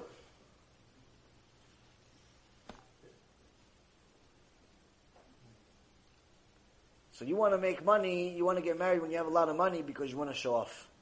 You want to show off with the wedding that no one's going to appreciate anyway. And some of these fools borrow money, they don't even have a way to pay back, just to have a fancy schmancy wedding and a divorce a year later or 2 years later.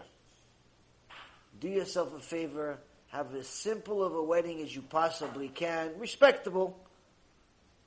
You can have a cake, you can have a rabbi, you can have a little music, you don't have to have a whole band. Have a CD player, have some speakers, trust me, it's the same thing. Have kedusha. Most importantly, have mechitza. Men and women don't dance together. Why? Because then Hashem doesn't come to that kind of wedding. A wedding where there's men and women dancing together, Hashem doesn't come to that wedding. The Sefer Chasidim says, not only Hashem doesn't come to a wedding that has mixed dancing, Shedim come to the wedding. Each couple leaves with Shedim home. They take Shedim with them. Because Shedim has to go somewhere. They came at the wedding. The sins were created. Gilui Arayot. People mix dancing. It's considered Gilui Arayot. So there's Shedim being created. So where are they going to go after? Where are they going to go to the movies? No. Where they have to go somewhere. Where they go? They go with them to the house. All of a sudden, the husband and the wife get into a fight. Oh, honey, how come you're mad at me? Oh, honey, how come you're mad at me? Oh, honey, how come you don't like me? Oh, honey, how come you want a divorce? Oh, honey, how come this and how come that? Oh, there's a demon. There's a demon over here. You just don't see him.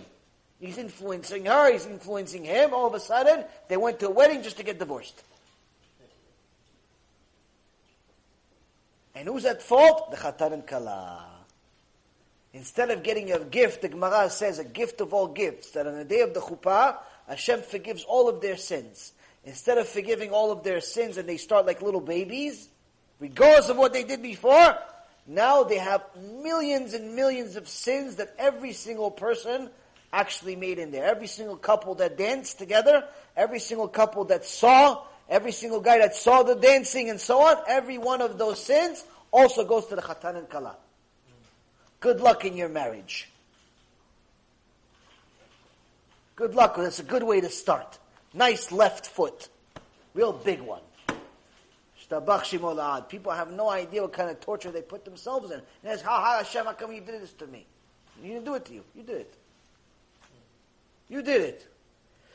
Rabotai Yekarim, at Shmona Yisrael you're supposed to get married. But how come Shmona Yisrael, not how come 18? He says because after 18, it becomes more difficult. Becomes more difficult because the person starts making sins. A person starts going in a different direction in his life. In today's world, you tell somebody that's 18 years old to get married, like, what, are you crazy? I just graduated high school. The point is, Rabotai, get married as early as you can. Already a few couples that were very young, listen to me on this. They were both, a few of them, were young, in their early 20s. One, I think, was maybe 19. Another one was 21. Another one was 22, 23. A few different couples, Baruch Hashem. We had the merit to give them the right advice. They listened to it, and Baruch Hashem, today, every single one of them is happy with kids. Not just kids. Kids, anybody can have kids. But happy with kids. One actually just sent me a picture 2 days ago. Baruch Hashem, they had their first daughter. So, being single is never something you should do by choice. You should never ever delay marriage. If you have an opportunity, you found somebody that's good, you found somebody that you're attracted to, you found somebody that you're connected to, don't delay it even by a day. As soon as possible. Don't be one of these people that, oh yeah, well, we're going to be engaged for the next 2 years. Until she finishes school. Until he finishes school, then we'll get married. The reality is that once a person allows such a big door of Yetzer Hara in, most likely they'll never get married, and even if they do, it's going to become very, very difficult. The other reason is that the Machzon Vitri says why a person should get married at 18 is because you shouldn't get married before 18. Why not before 18? Because before 18, he's supposed to acquire as much Torah as possible. Not because he can't handle it. He can handle it before 18. There's no problem. But once he's married, he's not able to learn as much. Showing you exactly where the priorities are for Am Yisrael. Yes, you're obligated to get married. But you're obligated to know what it means to be married. You know, marriage, Rabbi again, Allah Shalom used to say, marriage is a beautiful thing. It's too bad it was given to children. Everyone knows to go to the rabbi to get married. Everyone knows to go to the court to get married. But how many people know how to be married? How many people know how to give compliments to their wife? How to be generous with the compliments? How to be supportive even though it doesn't make sense? How to be supportive of the husband even though he just got fired? How to tell him he's a winner even though you know he's a loser? Even when you know he's a loser, he just lost the job, he lost the money, he lost the this, he lost the that, he made every mistake known to man, but you still call him a winner. How many people know how to do this? Most women are the first one to tell him, what are you going to do now? Now we don't have any money, you loser. Look what I married. Look what luck I have, I married you. She tells the kids about their marriage like she's telling them about her own funeral. Yeah, I married your father in 1969. Yeah, what could I do? What could I do? Like it's a sacrifice. Why? They don't know how to be married. And marriage is supposed to be the happiest thing in your life. If you're not happy, there's something wrong. I'm not saying it's supposed to be easy. Easy, it's definitely not. But happy, it's supposed to be. You're only going to know how to be married if you have Torah in your life. Because if you have Torah in your life, that means you're going to follow what Torah says. Torah says you have to fix your midot. The number one reason of why divorces happen is what? No, name it. Or, no? What, did you watch the show already? You said it also? I didn't hear that one. Ego. It's not money. It's not for intimacy. It's not for all the things that people naturally think. It's because of ego. He said something she didn't like, and he doesn't want to say, I'm sorry. Why? His ego's too big to say, I'm sorry. She said something and he didn't like, and she doesn't want to say, I'm sorry. Why? He should say, I'm sorry first. Why? He's the man. He should do this. He should do that. Constant problems based on ego. Once you're a ben Torah, you know that in order to acquire Torah, you have to lose your ego. As long as you have your ego, you can never be a ben Torah. The Gemara says that a person that has a big ego, lo b'shamayimi. His Torah is not from Shamayim, it's from something else. It's not from heaven. He has a different Torah. He has the Bible. Not the Torah. He has something else. It's not Torah Hashem.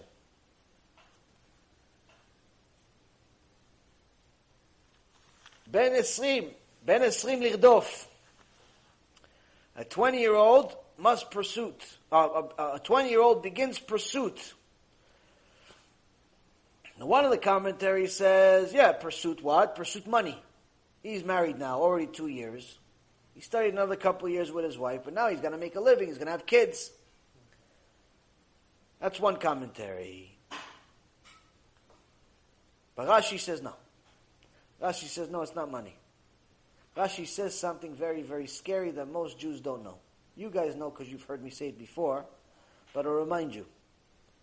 Rashi says that at 20 years old, he begins the pursuit. What pursuit? They start pursuing him from heaven to start punishing him for all of the sins that he made before 20 years old. Because the Torah says we don't punish in this world until 20 years old. So a lot of people just understood this Gemara and say, so I can do whatever I want, free willy, anything I want till 20 years old. No, my friend. It doesn't mean you can do whatever you want until 20 years old. It just means you don't get punished in this world until 20 years old. But as far as the sins, specifically immorality, meaning wasting seed and the likes, that you get punished for even if you were 8 years old. The Zohar Kadosh says wasting seed is the only sin in the Torah, regardless of what age. A person gets punished for it. And the punishment starts at 20 years old. Shem Yirachem. Where is this derived from? The book of Numbers, chapter 14, verse 29. When the spies came back and said Lashon Hara about the land of Israel, Hashem Yitbarach only punished those that were over 20 years old. So from there we know that punishment only starts at 20 years old. But then someone is going to tell you at some point, all this punishment. All this stuff, but it says in the Gemara Masechet Rosh Hashanah that Gehinom is only 12 months. Gehinom is only 12 months, so I'll have some fun for 70 years. And I'll get a little fire for 12 months. A little too much fire, but 7 years of enjoyment is kind of worth it, no? First of all, you should read what the Ramban said on the beginning of Sefer Yov. He said that 70 years of the life of Job, which was full of suffering, 7 years of it is not even the equivalent of a single hour in Gehinom. If you read the book of Job, within the first page you do tshuva. Within the second page you're Moshe Rabbeinu. So you shouldn't really say, oh yeah, what big deal, 1 year of punishment. You shouldn't say such stupid things. But I'm going to give you an atomic bomb. An atomic bomb that I don't think has ever been said in the English language until today. And the reason why is because in the English language people run away from this truth. They run away from it so much, even though it's their own rabbis that said it. Because we don't like to listen to our rabbis. So in the Zohar, Parashat Pekudei, page 263, when it talks about the punishment for the Reshaim being 12 months, the Ramak in Or HaYakar says we learned in Masechet Eduyot that Genom is 12 months. But what does it mean, Genom is 12 months? Genom is 12 months is only the name of the place and not the time. It's a place called 12 months, but not it is 12 months. Not that the judgment is 12 months. That the Reshaim go to a place called 12 months. It's like saying they go to Genom, they go to Gan Eden, they go to Tahiti, they go to New York. It's a name of a place, not the length of a sentence, the Ramak says. Only fools think that Reshaim get punished for only 12 months. Because why? Because then everyone's going to be a Rasha.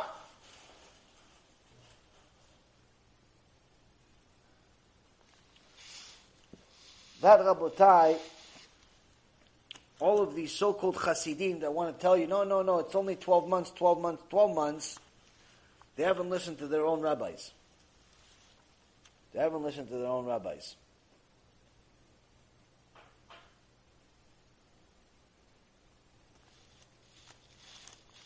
The last thing we'll finish here, Moshe Al-Shachar says that this 20 years old, the word pursue, lirdof, it means that he has to pursue the Torah and mitzvot. Meaning that even though he's obligated to fulfill the Torah and mitzvot already from the age of 13, he doesn't really know what it means. He's just doing it because somebody told him what to do. Somebody told him to learn, so he learned. Somebody told him to daven, so he davened. Somebody told him to say Birkat Mazon, so he did Birkat Mazon. He doesn't actually have, usually, such huge kavanah, unless he's got a really good teacher and he himself has a very pure neshama. He says, but at 20 years old, no more excuses. Now every prayer has to have kavanah. Now every time you have to know what you're doing. Why? Now each time you don't do it, you have a problem. So even though you got away with not having the biggest kavanah in the world for a while, the reality is that at this point you have all the tools necessary. You have the Chumash, you have the Mishnah, you have the Gemara. You're now fully equipped to pursue your godly path. You're now considered mature spiritually. And you have to start developing it, and you have to start pursuing the mitzvot like you pursue treasure. And when a person pursues the mitzvot like they pursue treasure, life becomes amazing. Life becomes amazing. And the reason why is because the person now is going to teach himself and also his wife and his kids and everyone around him Retzon Hashem. And once a person learns Retzon Hashem, once he learns the will of Hashem, his kids are going to learn it. And then one day, Bezat Hashem, at 8 years old, they're going to say to him, Abba, I just wrote this card and to our uncle. I want to give it to him. I want him to bring the Mashiach. I want him to find a Kala. I want him to build Bet HaMikdash. Not I want him to be a Power Ranger. Not I want him to have a brand new Lego set. Not I hope he gets cereal for breakfast next week from Captain Crunch.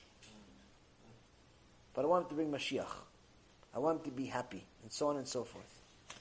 The benefits of a family of Torah is in this world, Rabotai. Heaven is just a bonus. That's why Antigonos Ish Socho told us already at the beginning of the Mishnah. Serve Hashem as if there's no reward. Why? When you do it that way, when you serve Hashem as if there's no reward, you already start getting your reward here, in this world. You have righteous daughters, righteous sons. You don't have to worry about drug problems. You don't have to worry about prostitution, immodesty, ben sorer umoreh, all the goal nefesh of this world. You don't have to worry about it. What about the families that had kids that were addicted to drugs, addicted to this, addicted to that? Of course, there's an exception to every case, but it's not the norm. It's not the norm for someone that is seriously frum and teaches Yirat Shamayim to be addicted to anything. Why? He's too scared to be addicted to anything but Hashem.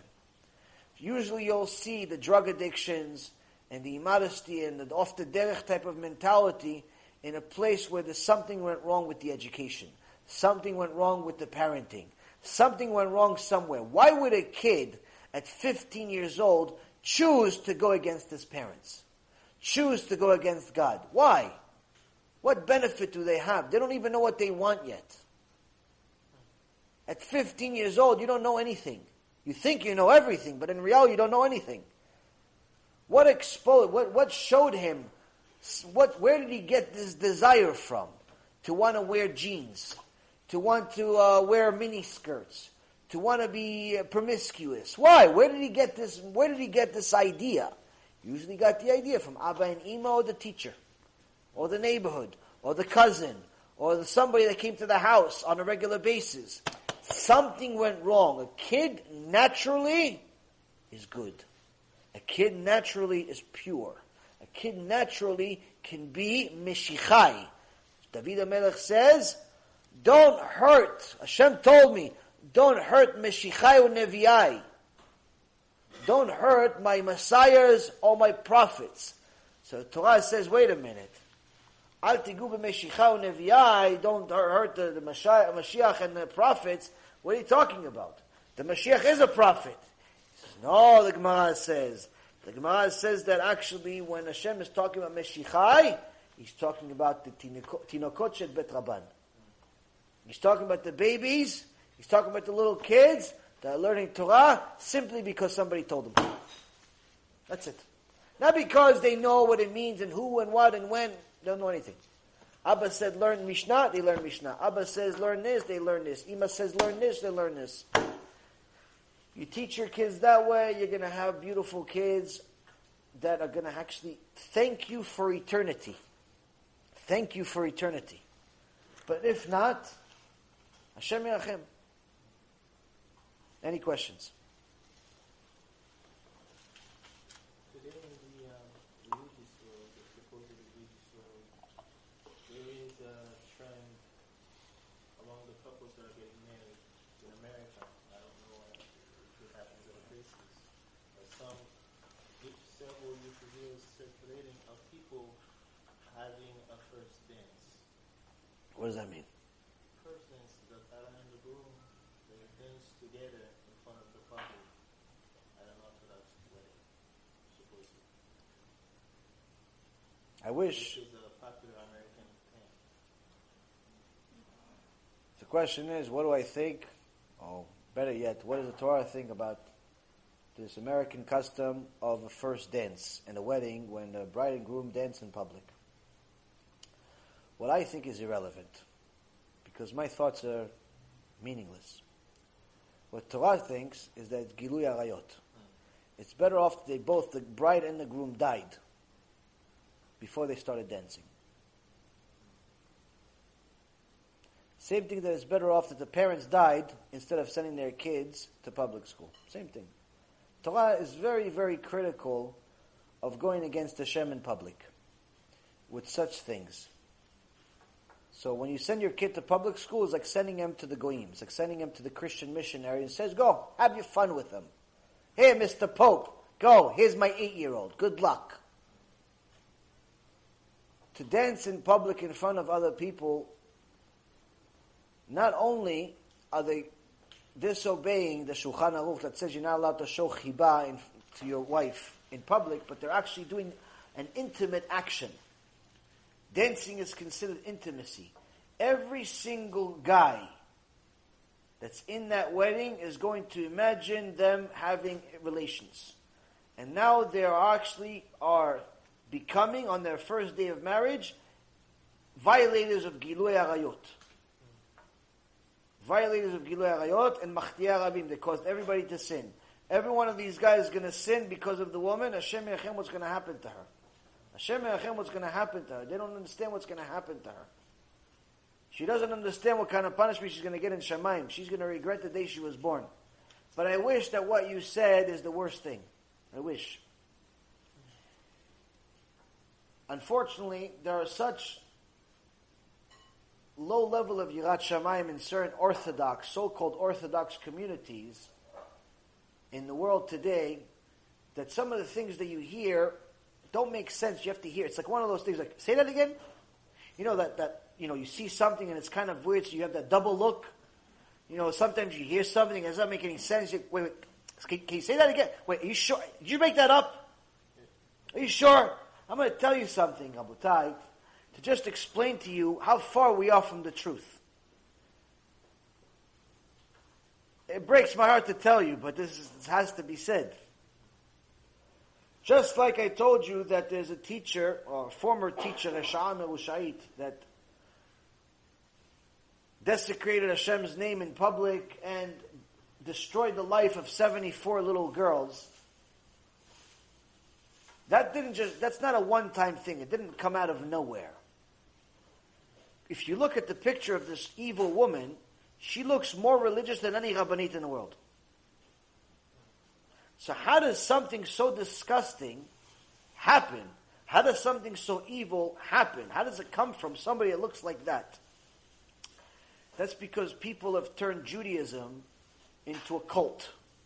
They've turned Judaism into something that's based on exterior and not interior.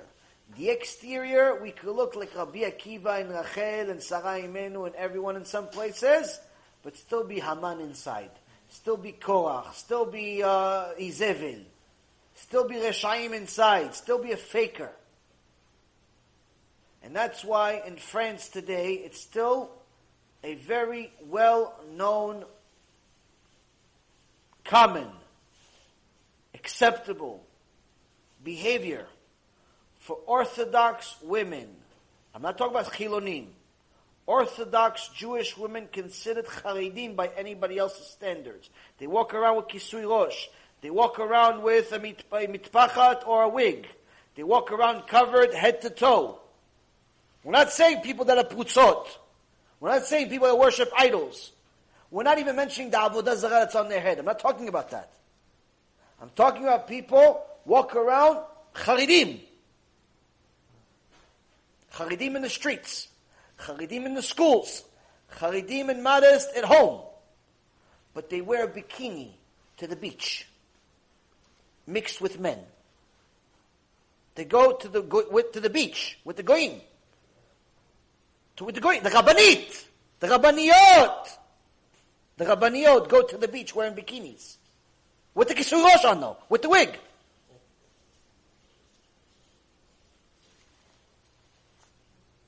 One woman moved to Israel from France, and she wanted to go to the beach in Israel.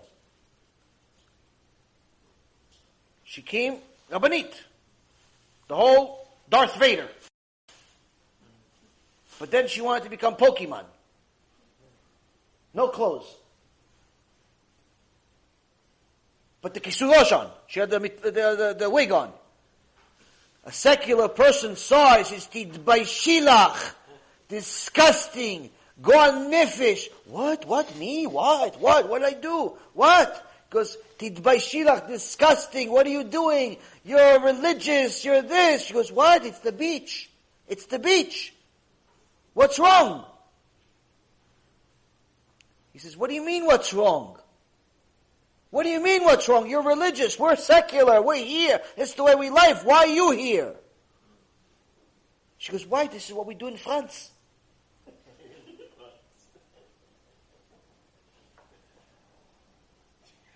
She honestly did not know what was wrong. Why? because the outside looks good. Inside, rotten tomatoes, rotten potatoes. You know how smelly a rotten potato is? Unfortunately, Rabotai, sometimes in the Orthodox world, we need to do more tshuva than the secular world.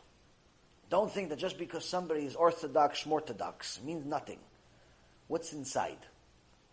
What's inside? Is it gold or is it copper? With just a coating of gold. Yes? Surely is not the same as the field you're referring to, but I've seen in some Hasidim weddings where they have some kind of rope and they dance around. It's different.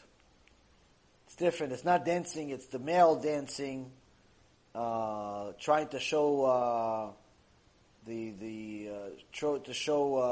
as if the woman, the kala, became a part of the family, but the woman doesn't dance. It's just the man dances. And that's an acceptable minhag in the Chassidut world. The man is dancing. It's still, according to most, outside of the Chassidut world, it's still not considered modest. It's still not considered something that's acceptable because a woman should never be the center of attention. But their Rabbeim believe that it's okay, and it's, again, like you said, it's not the same thing. It's not the woman dancing, it's not the woman touching anyone. It's a very, very different minhag. I would never do it or ever recommend it, but they have something to rely on. They have some big rabbis that say it's allowed, where the head rabbi or the father or so on grabs this string and it's a really long one and so on. But again, a woman is not allowed to even be a witness in Judaism. And part of the reason is because we don't want her to be the center of attention. It's for the purpose of protecting our honor. You know, foolish women think that the Torah is sexist. That's because they don't realize that the Torah is trying to protect the honor of the woman because the woman is considered a princess. Any woman that wants to be like a guy doesn't realize that a princess doesn't want to be like a guy. A princess wants to be a princess. The daughter of God wants to remain a daughter. She doesn't want to be the son. Anyone that wants to be the son has some problems in their head. Why would you want to not be the princess? It's the best job in the world. And that's the problem. Today we're trying to exchange roles. The women want to be men, the men want to be women. The kids want to be adults, the adults want to be kids. Nobody knows anything. Everything is upside down. That's why we have to stick to the Torah as close as possible because we're upside down. I'm telling you, when I hear these stories about literally religious people doing what they're doing, non-religious people doing what they're doing, it's awful, it breaks your heart, but then you read a beautiful letter like this from an 8-year-old and you say, you know what? That's why the Mashiach is going to come because of the 8-year-olds. That's why he's going to come because of the 2-year-olds. Why? Because the rest of us, Shem Me'achem. Hopefully we make it. Hopefully we make it out of this neighborhood alive. Hopefully we make it out of this world alive. Why? Because we're killing ourselves. It's not even Hashem sending us to Gehenom. It's we're building our own Gehenom with our stupidity. The guy wonders, why is his wife cheating on him? Oh, maybe because you let her go to the beach and she ended up meeting the lifeguard and she liked him. One woman in Israel, she was with the Kisui Rosh. With the Kisui Rosh, she's wearing a bikini talking to the lifeguard. But the wind came and moved the Kisui Rosh, so that she fixed it. No, I'm telling you, somebody said the story. It's not a joke. Says she's fixing, so don't see the hair. She has a Kisui Rosh, don't see the hair. But the fact that she's completely naked wearing a bra and panties, no, that's okay. Because it's called a bikini. Because it's the beach. Because that's what we do in France. Stupidity, mamash. It's like no one thinks anymore. No one, like everybody, instead of a brain, they have a little mouse. They have a little gerbil on a thing, and it keeps going. It gets tired once in a while, goes to sleep. No one thinks for a second, like, what do you mean? Like, why would you ever think you're allowed to go to the beach? A mixed beach? You're not even allowed to walk to the mixed beach, even with clothes on. Who says things like this? But you know why they think this? Because their rabbis are there with them. The rabbanit is there with them. Because she wants to be cool. She wants to be liked. She wants also a new house. So, Rabotai, it all starts from the top. The fish smells from the top. Rotten fish starts smelling from the top, from the head. We have, unfortunately, a lot of bad leaders and a lot of good leaders. We have to choose wisely. Yes? There is a funny story I think I've heard from you, exactly in a few other places, about a couple that was expecting a child, and then they went to a rabbi, a very big rabbi, to learn how, How to raise them, yes. And he told them they were too late. Kid. And on that same subject, I believe there's a French author that says that the education of a child begins 20 years before they are born. Kid. You need to be a certain age to acquire all this wisdom before you even get a child. Now the sages have said that by about 18 years old, someone should get married. And in our generation, there are 20 years old that barely, that's 35-year-olds don't know anything. 35-year-olds still playing video games. So, is it really... No, that's why I said in the beginning. That's why I said in the beginning. In today's world, we don't hold to all of this verbatim, meaning word for word. We try to keep as close to it as possible, but not word for word. And part of the reason is because of, like you said, if a person lived in a secular world most of his life, this Mishnah is not relevant to him as far as the ages. It's only relevant to him as far as the path. Path is learn Chumash, learn Mishnah, learn Gemara, get yourself married, build wisdom, and so on and so forth. That's the path. The ages are not relevant to him. It's just the path itself. If the person lived in a serious Torah life, then they can keep by this. They can.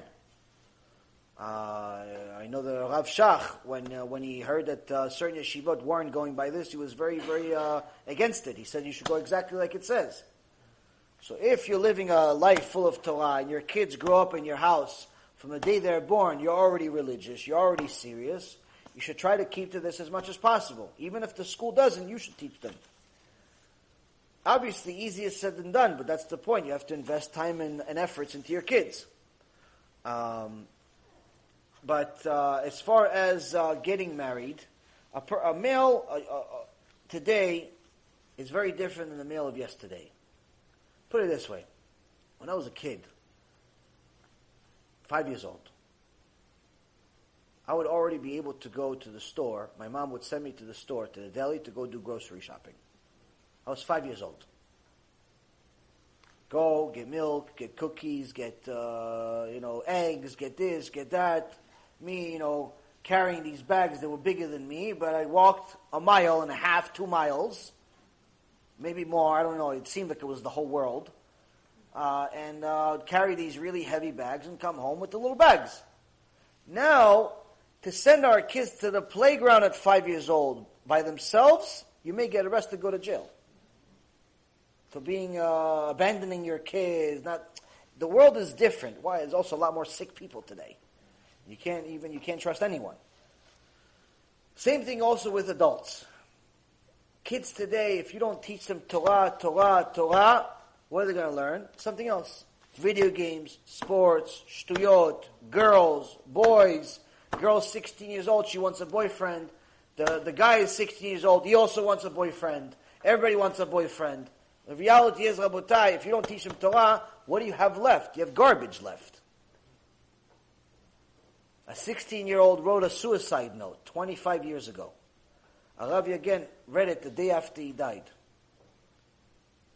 It was in the paper in Israel. He says, what happened? The kid wrote a letter to his parents who were very, very successful. The father worked non-stop, the mother worked non-stop. And the kid had everything he wanted. House, size of a castle, anything and everything he wanted. Rich kid. Killed himself. Why? He told his parents, what's the point of life? So I have money? You already have it. I don't need to work. Get work? I don't need to work. There's money. What's the point? To eat? So I can go to the bathroom so I can eat? But what's the point? There's no point to life. I can't live anymore. He killed himself.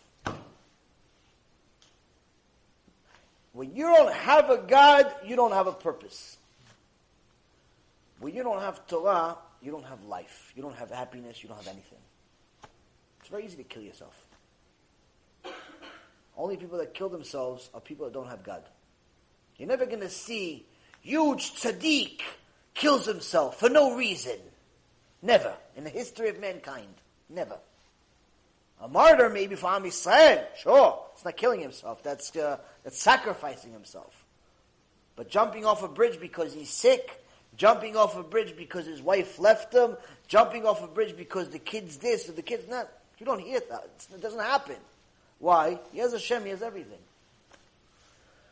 So, a person that lives with Torah has to do everything as possible to stay as close to it as possible. So when he's a man, he has to get married as soon as possible.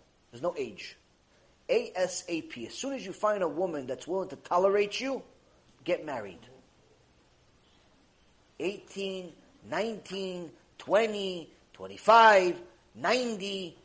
A man is not allowed to be by himself. Why? Lo tov adam levado. No tov, no good. No good, Hashem says. Already in Sefer Bereshit, no good. Man, even if your wife, Shem Yachem, you already lived a life, 70 years old already. Your wife passed before you. You have to get married again.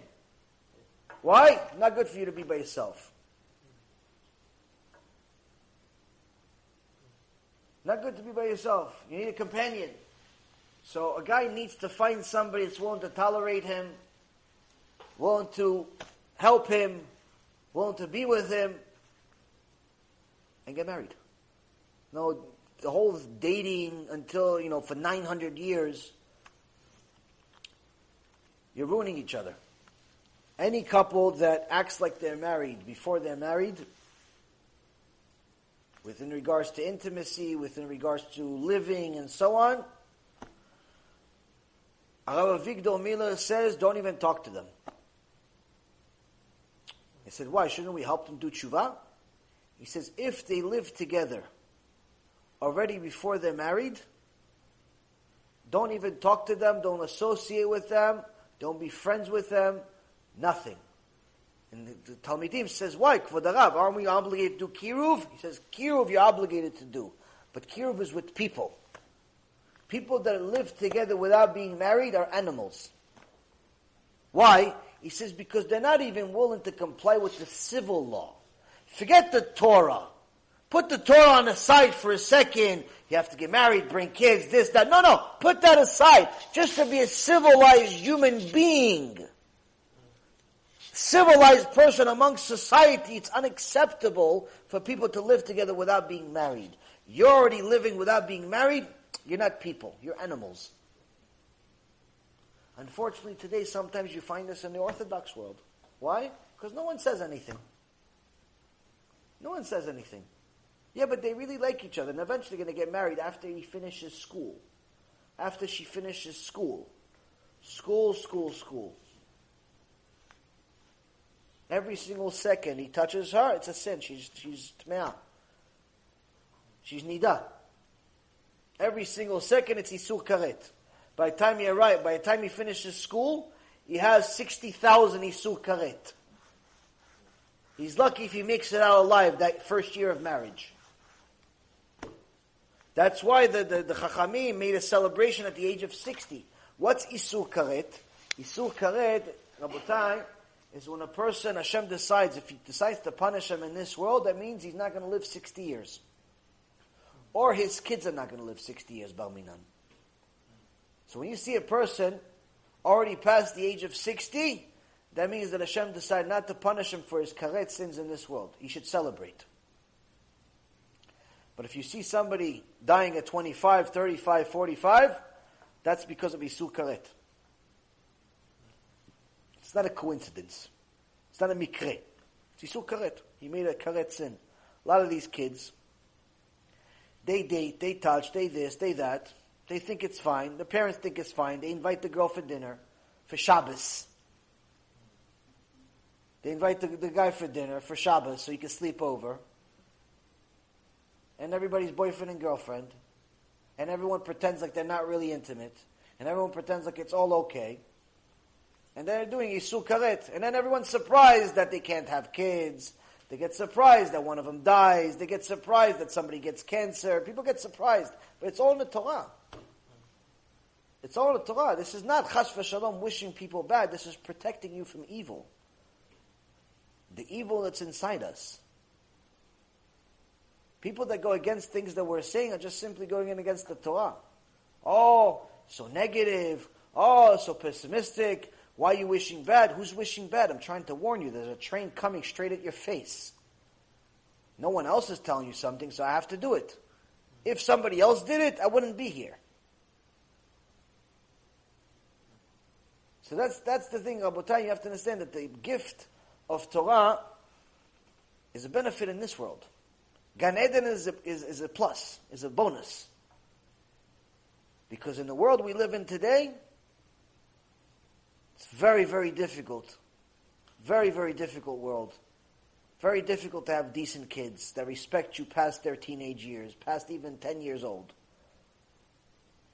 Very difficult to have marriage last past, 10 years. It's very difficult. Why? Everything is going against you. Torah is the only thing that's going to save us.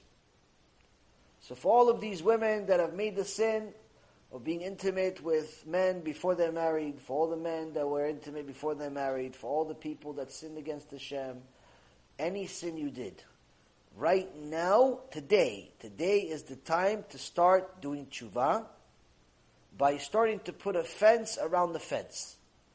First of all, if you're a woman, don't let anyone touch you other than your husband. Nothing. No shaking hands, no hugs, no nothing. Nothing. Yeah, but it's weird. It's better to be weird than to be in Gehenom. 2, don't give them a reason to stare at you by wearing immodest clothes. Immodesty doesn't only mean clothes that show your skin. Sometimes there are certain women that wear clothes that are very, very, they cover everything, that is so-called Rabbanit, that live next to our house, maybe about 1 mile, 2 miles away from us. She's so-called Rabbanit. I had the Kaparat Avot to see it twice in my life. Both times I suffered for at least a week. Why? She decided to cover herself. She covers to here, she covers to everything, covered. But she wears slinky clothes. Meaning it's like a second layer of skin, just a different color. So instead of her looking like a human being, she looks like a snake.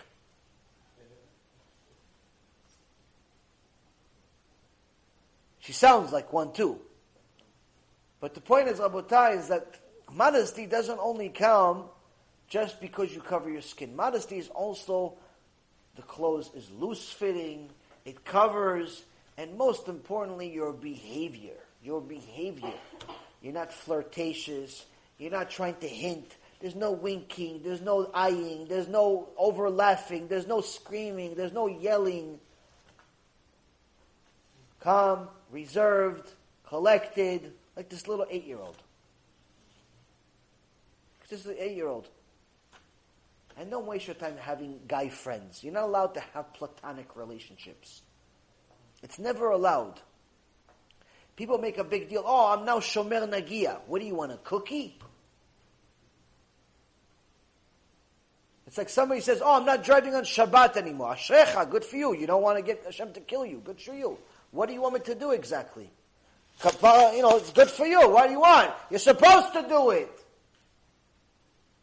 Yes, I say Chazak U'Baruch to every Baal Tshuva, and I love every Baal Tshuva, and it makes me excited. But don't make it seem like you did something special for God. You're supposed to do it. You're supposed to be modest. You're supposed to. Why? Because you get a benefit.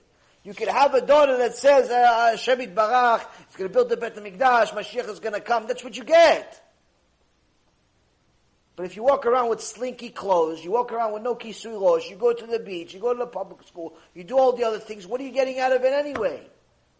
That's why the Al-Sheikh HaKadosh says it's much more difficult to go to Gehenom. Why? Because the road to Gehenom is full of mistakes. Aren't you going to notice along the way? Enough's enough. The first daughter doesn't want to listen to you anymore. Shouldn't you already do tshuva already? The second kid doesn't want to listen to you. Don't you realize you need to do tshuva? Your wife doesn't want to listen to you. Don't you think you should do tshuva?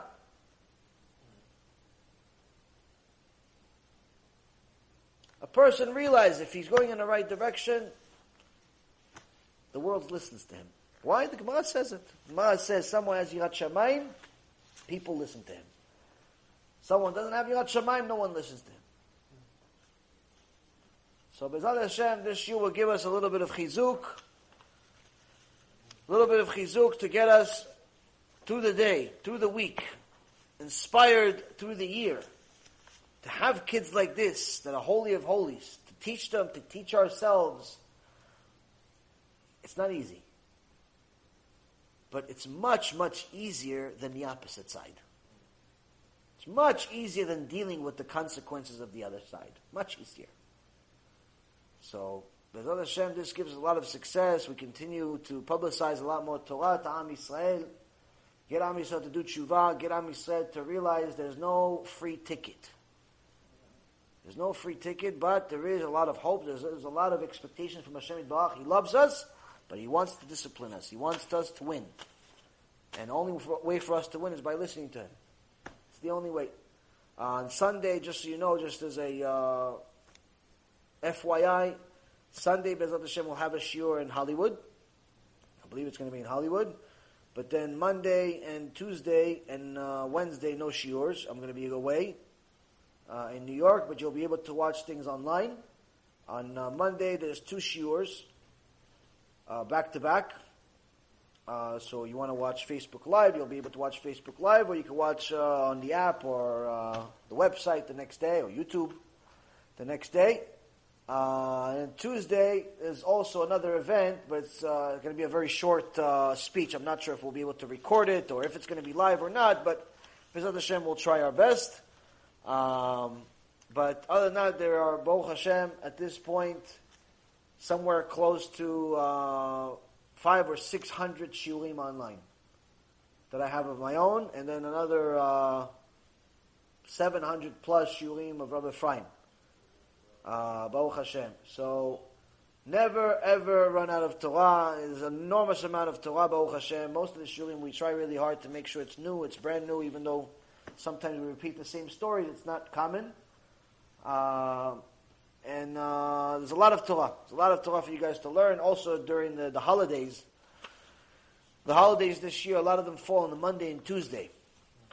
So a lot of our Tuesday shiurim, our main shiur, is going to skip a couple of weeks. I'm going to try to see if we can reschedule it to a Sunday or to a Monday or to a Thursday. B'ezrat Hashem, we also have some other shiurim planned in the community on Thursdays and Mondays. So, of course, there's going to be a lot more updates to come. But either way, there's a big order of CDs coming very soon, B'ezrat Hashem. Another 50,000 CDs of the next brand new CDs, B'ezrat Hashem. We just actually published Rabbi Ephraim's CD number 2. That's the good news. The bad news is that 80% of it is already taken. 80% of it is already gone. So there's only a couple of thousand left, which actually also are gone next, now that I think about it. Almost all of it is gone. And we're going to have to print more. The app is going to have an update in the next week. We came out with a new movie today, new film today about Mikveh Taharat Mishpacha. This is for both men and women to understand. And we made sure that it has English subtitles. So, very, very good film. A lot of chizuk. Actually, after I saw it, I wanted to go to the mikveh. And last but not least, there's another couple of films coming out in English. B'ezrat Hashem, waiting for some copyright stuff to go through, but there's a couple that are already ready. So B'ezrat Hashem, a lot of really good things. Baruch Adonai Le'olam. Amen ve'amen.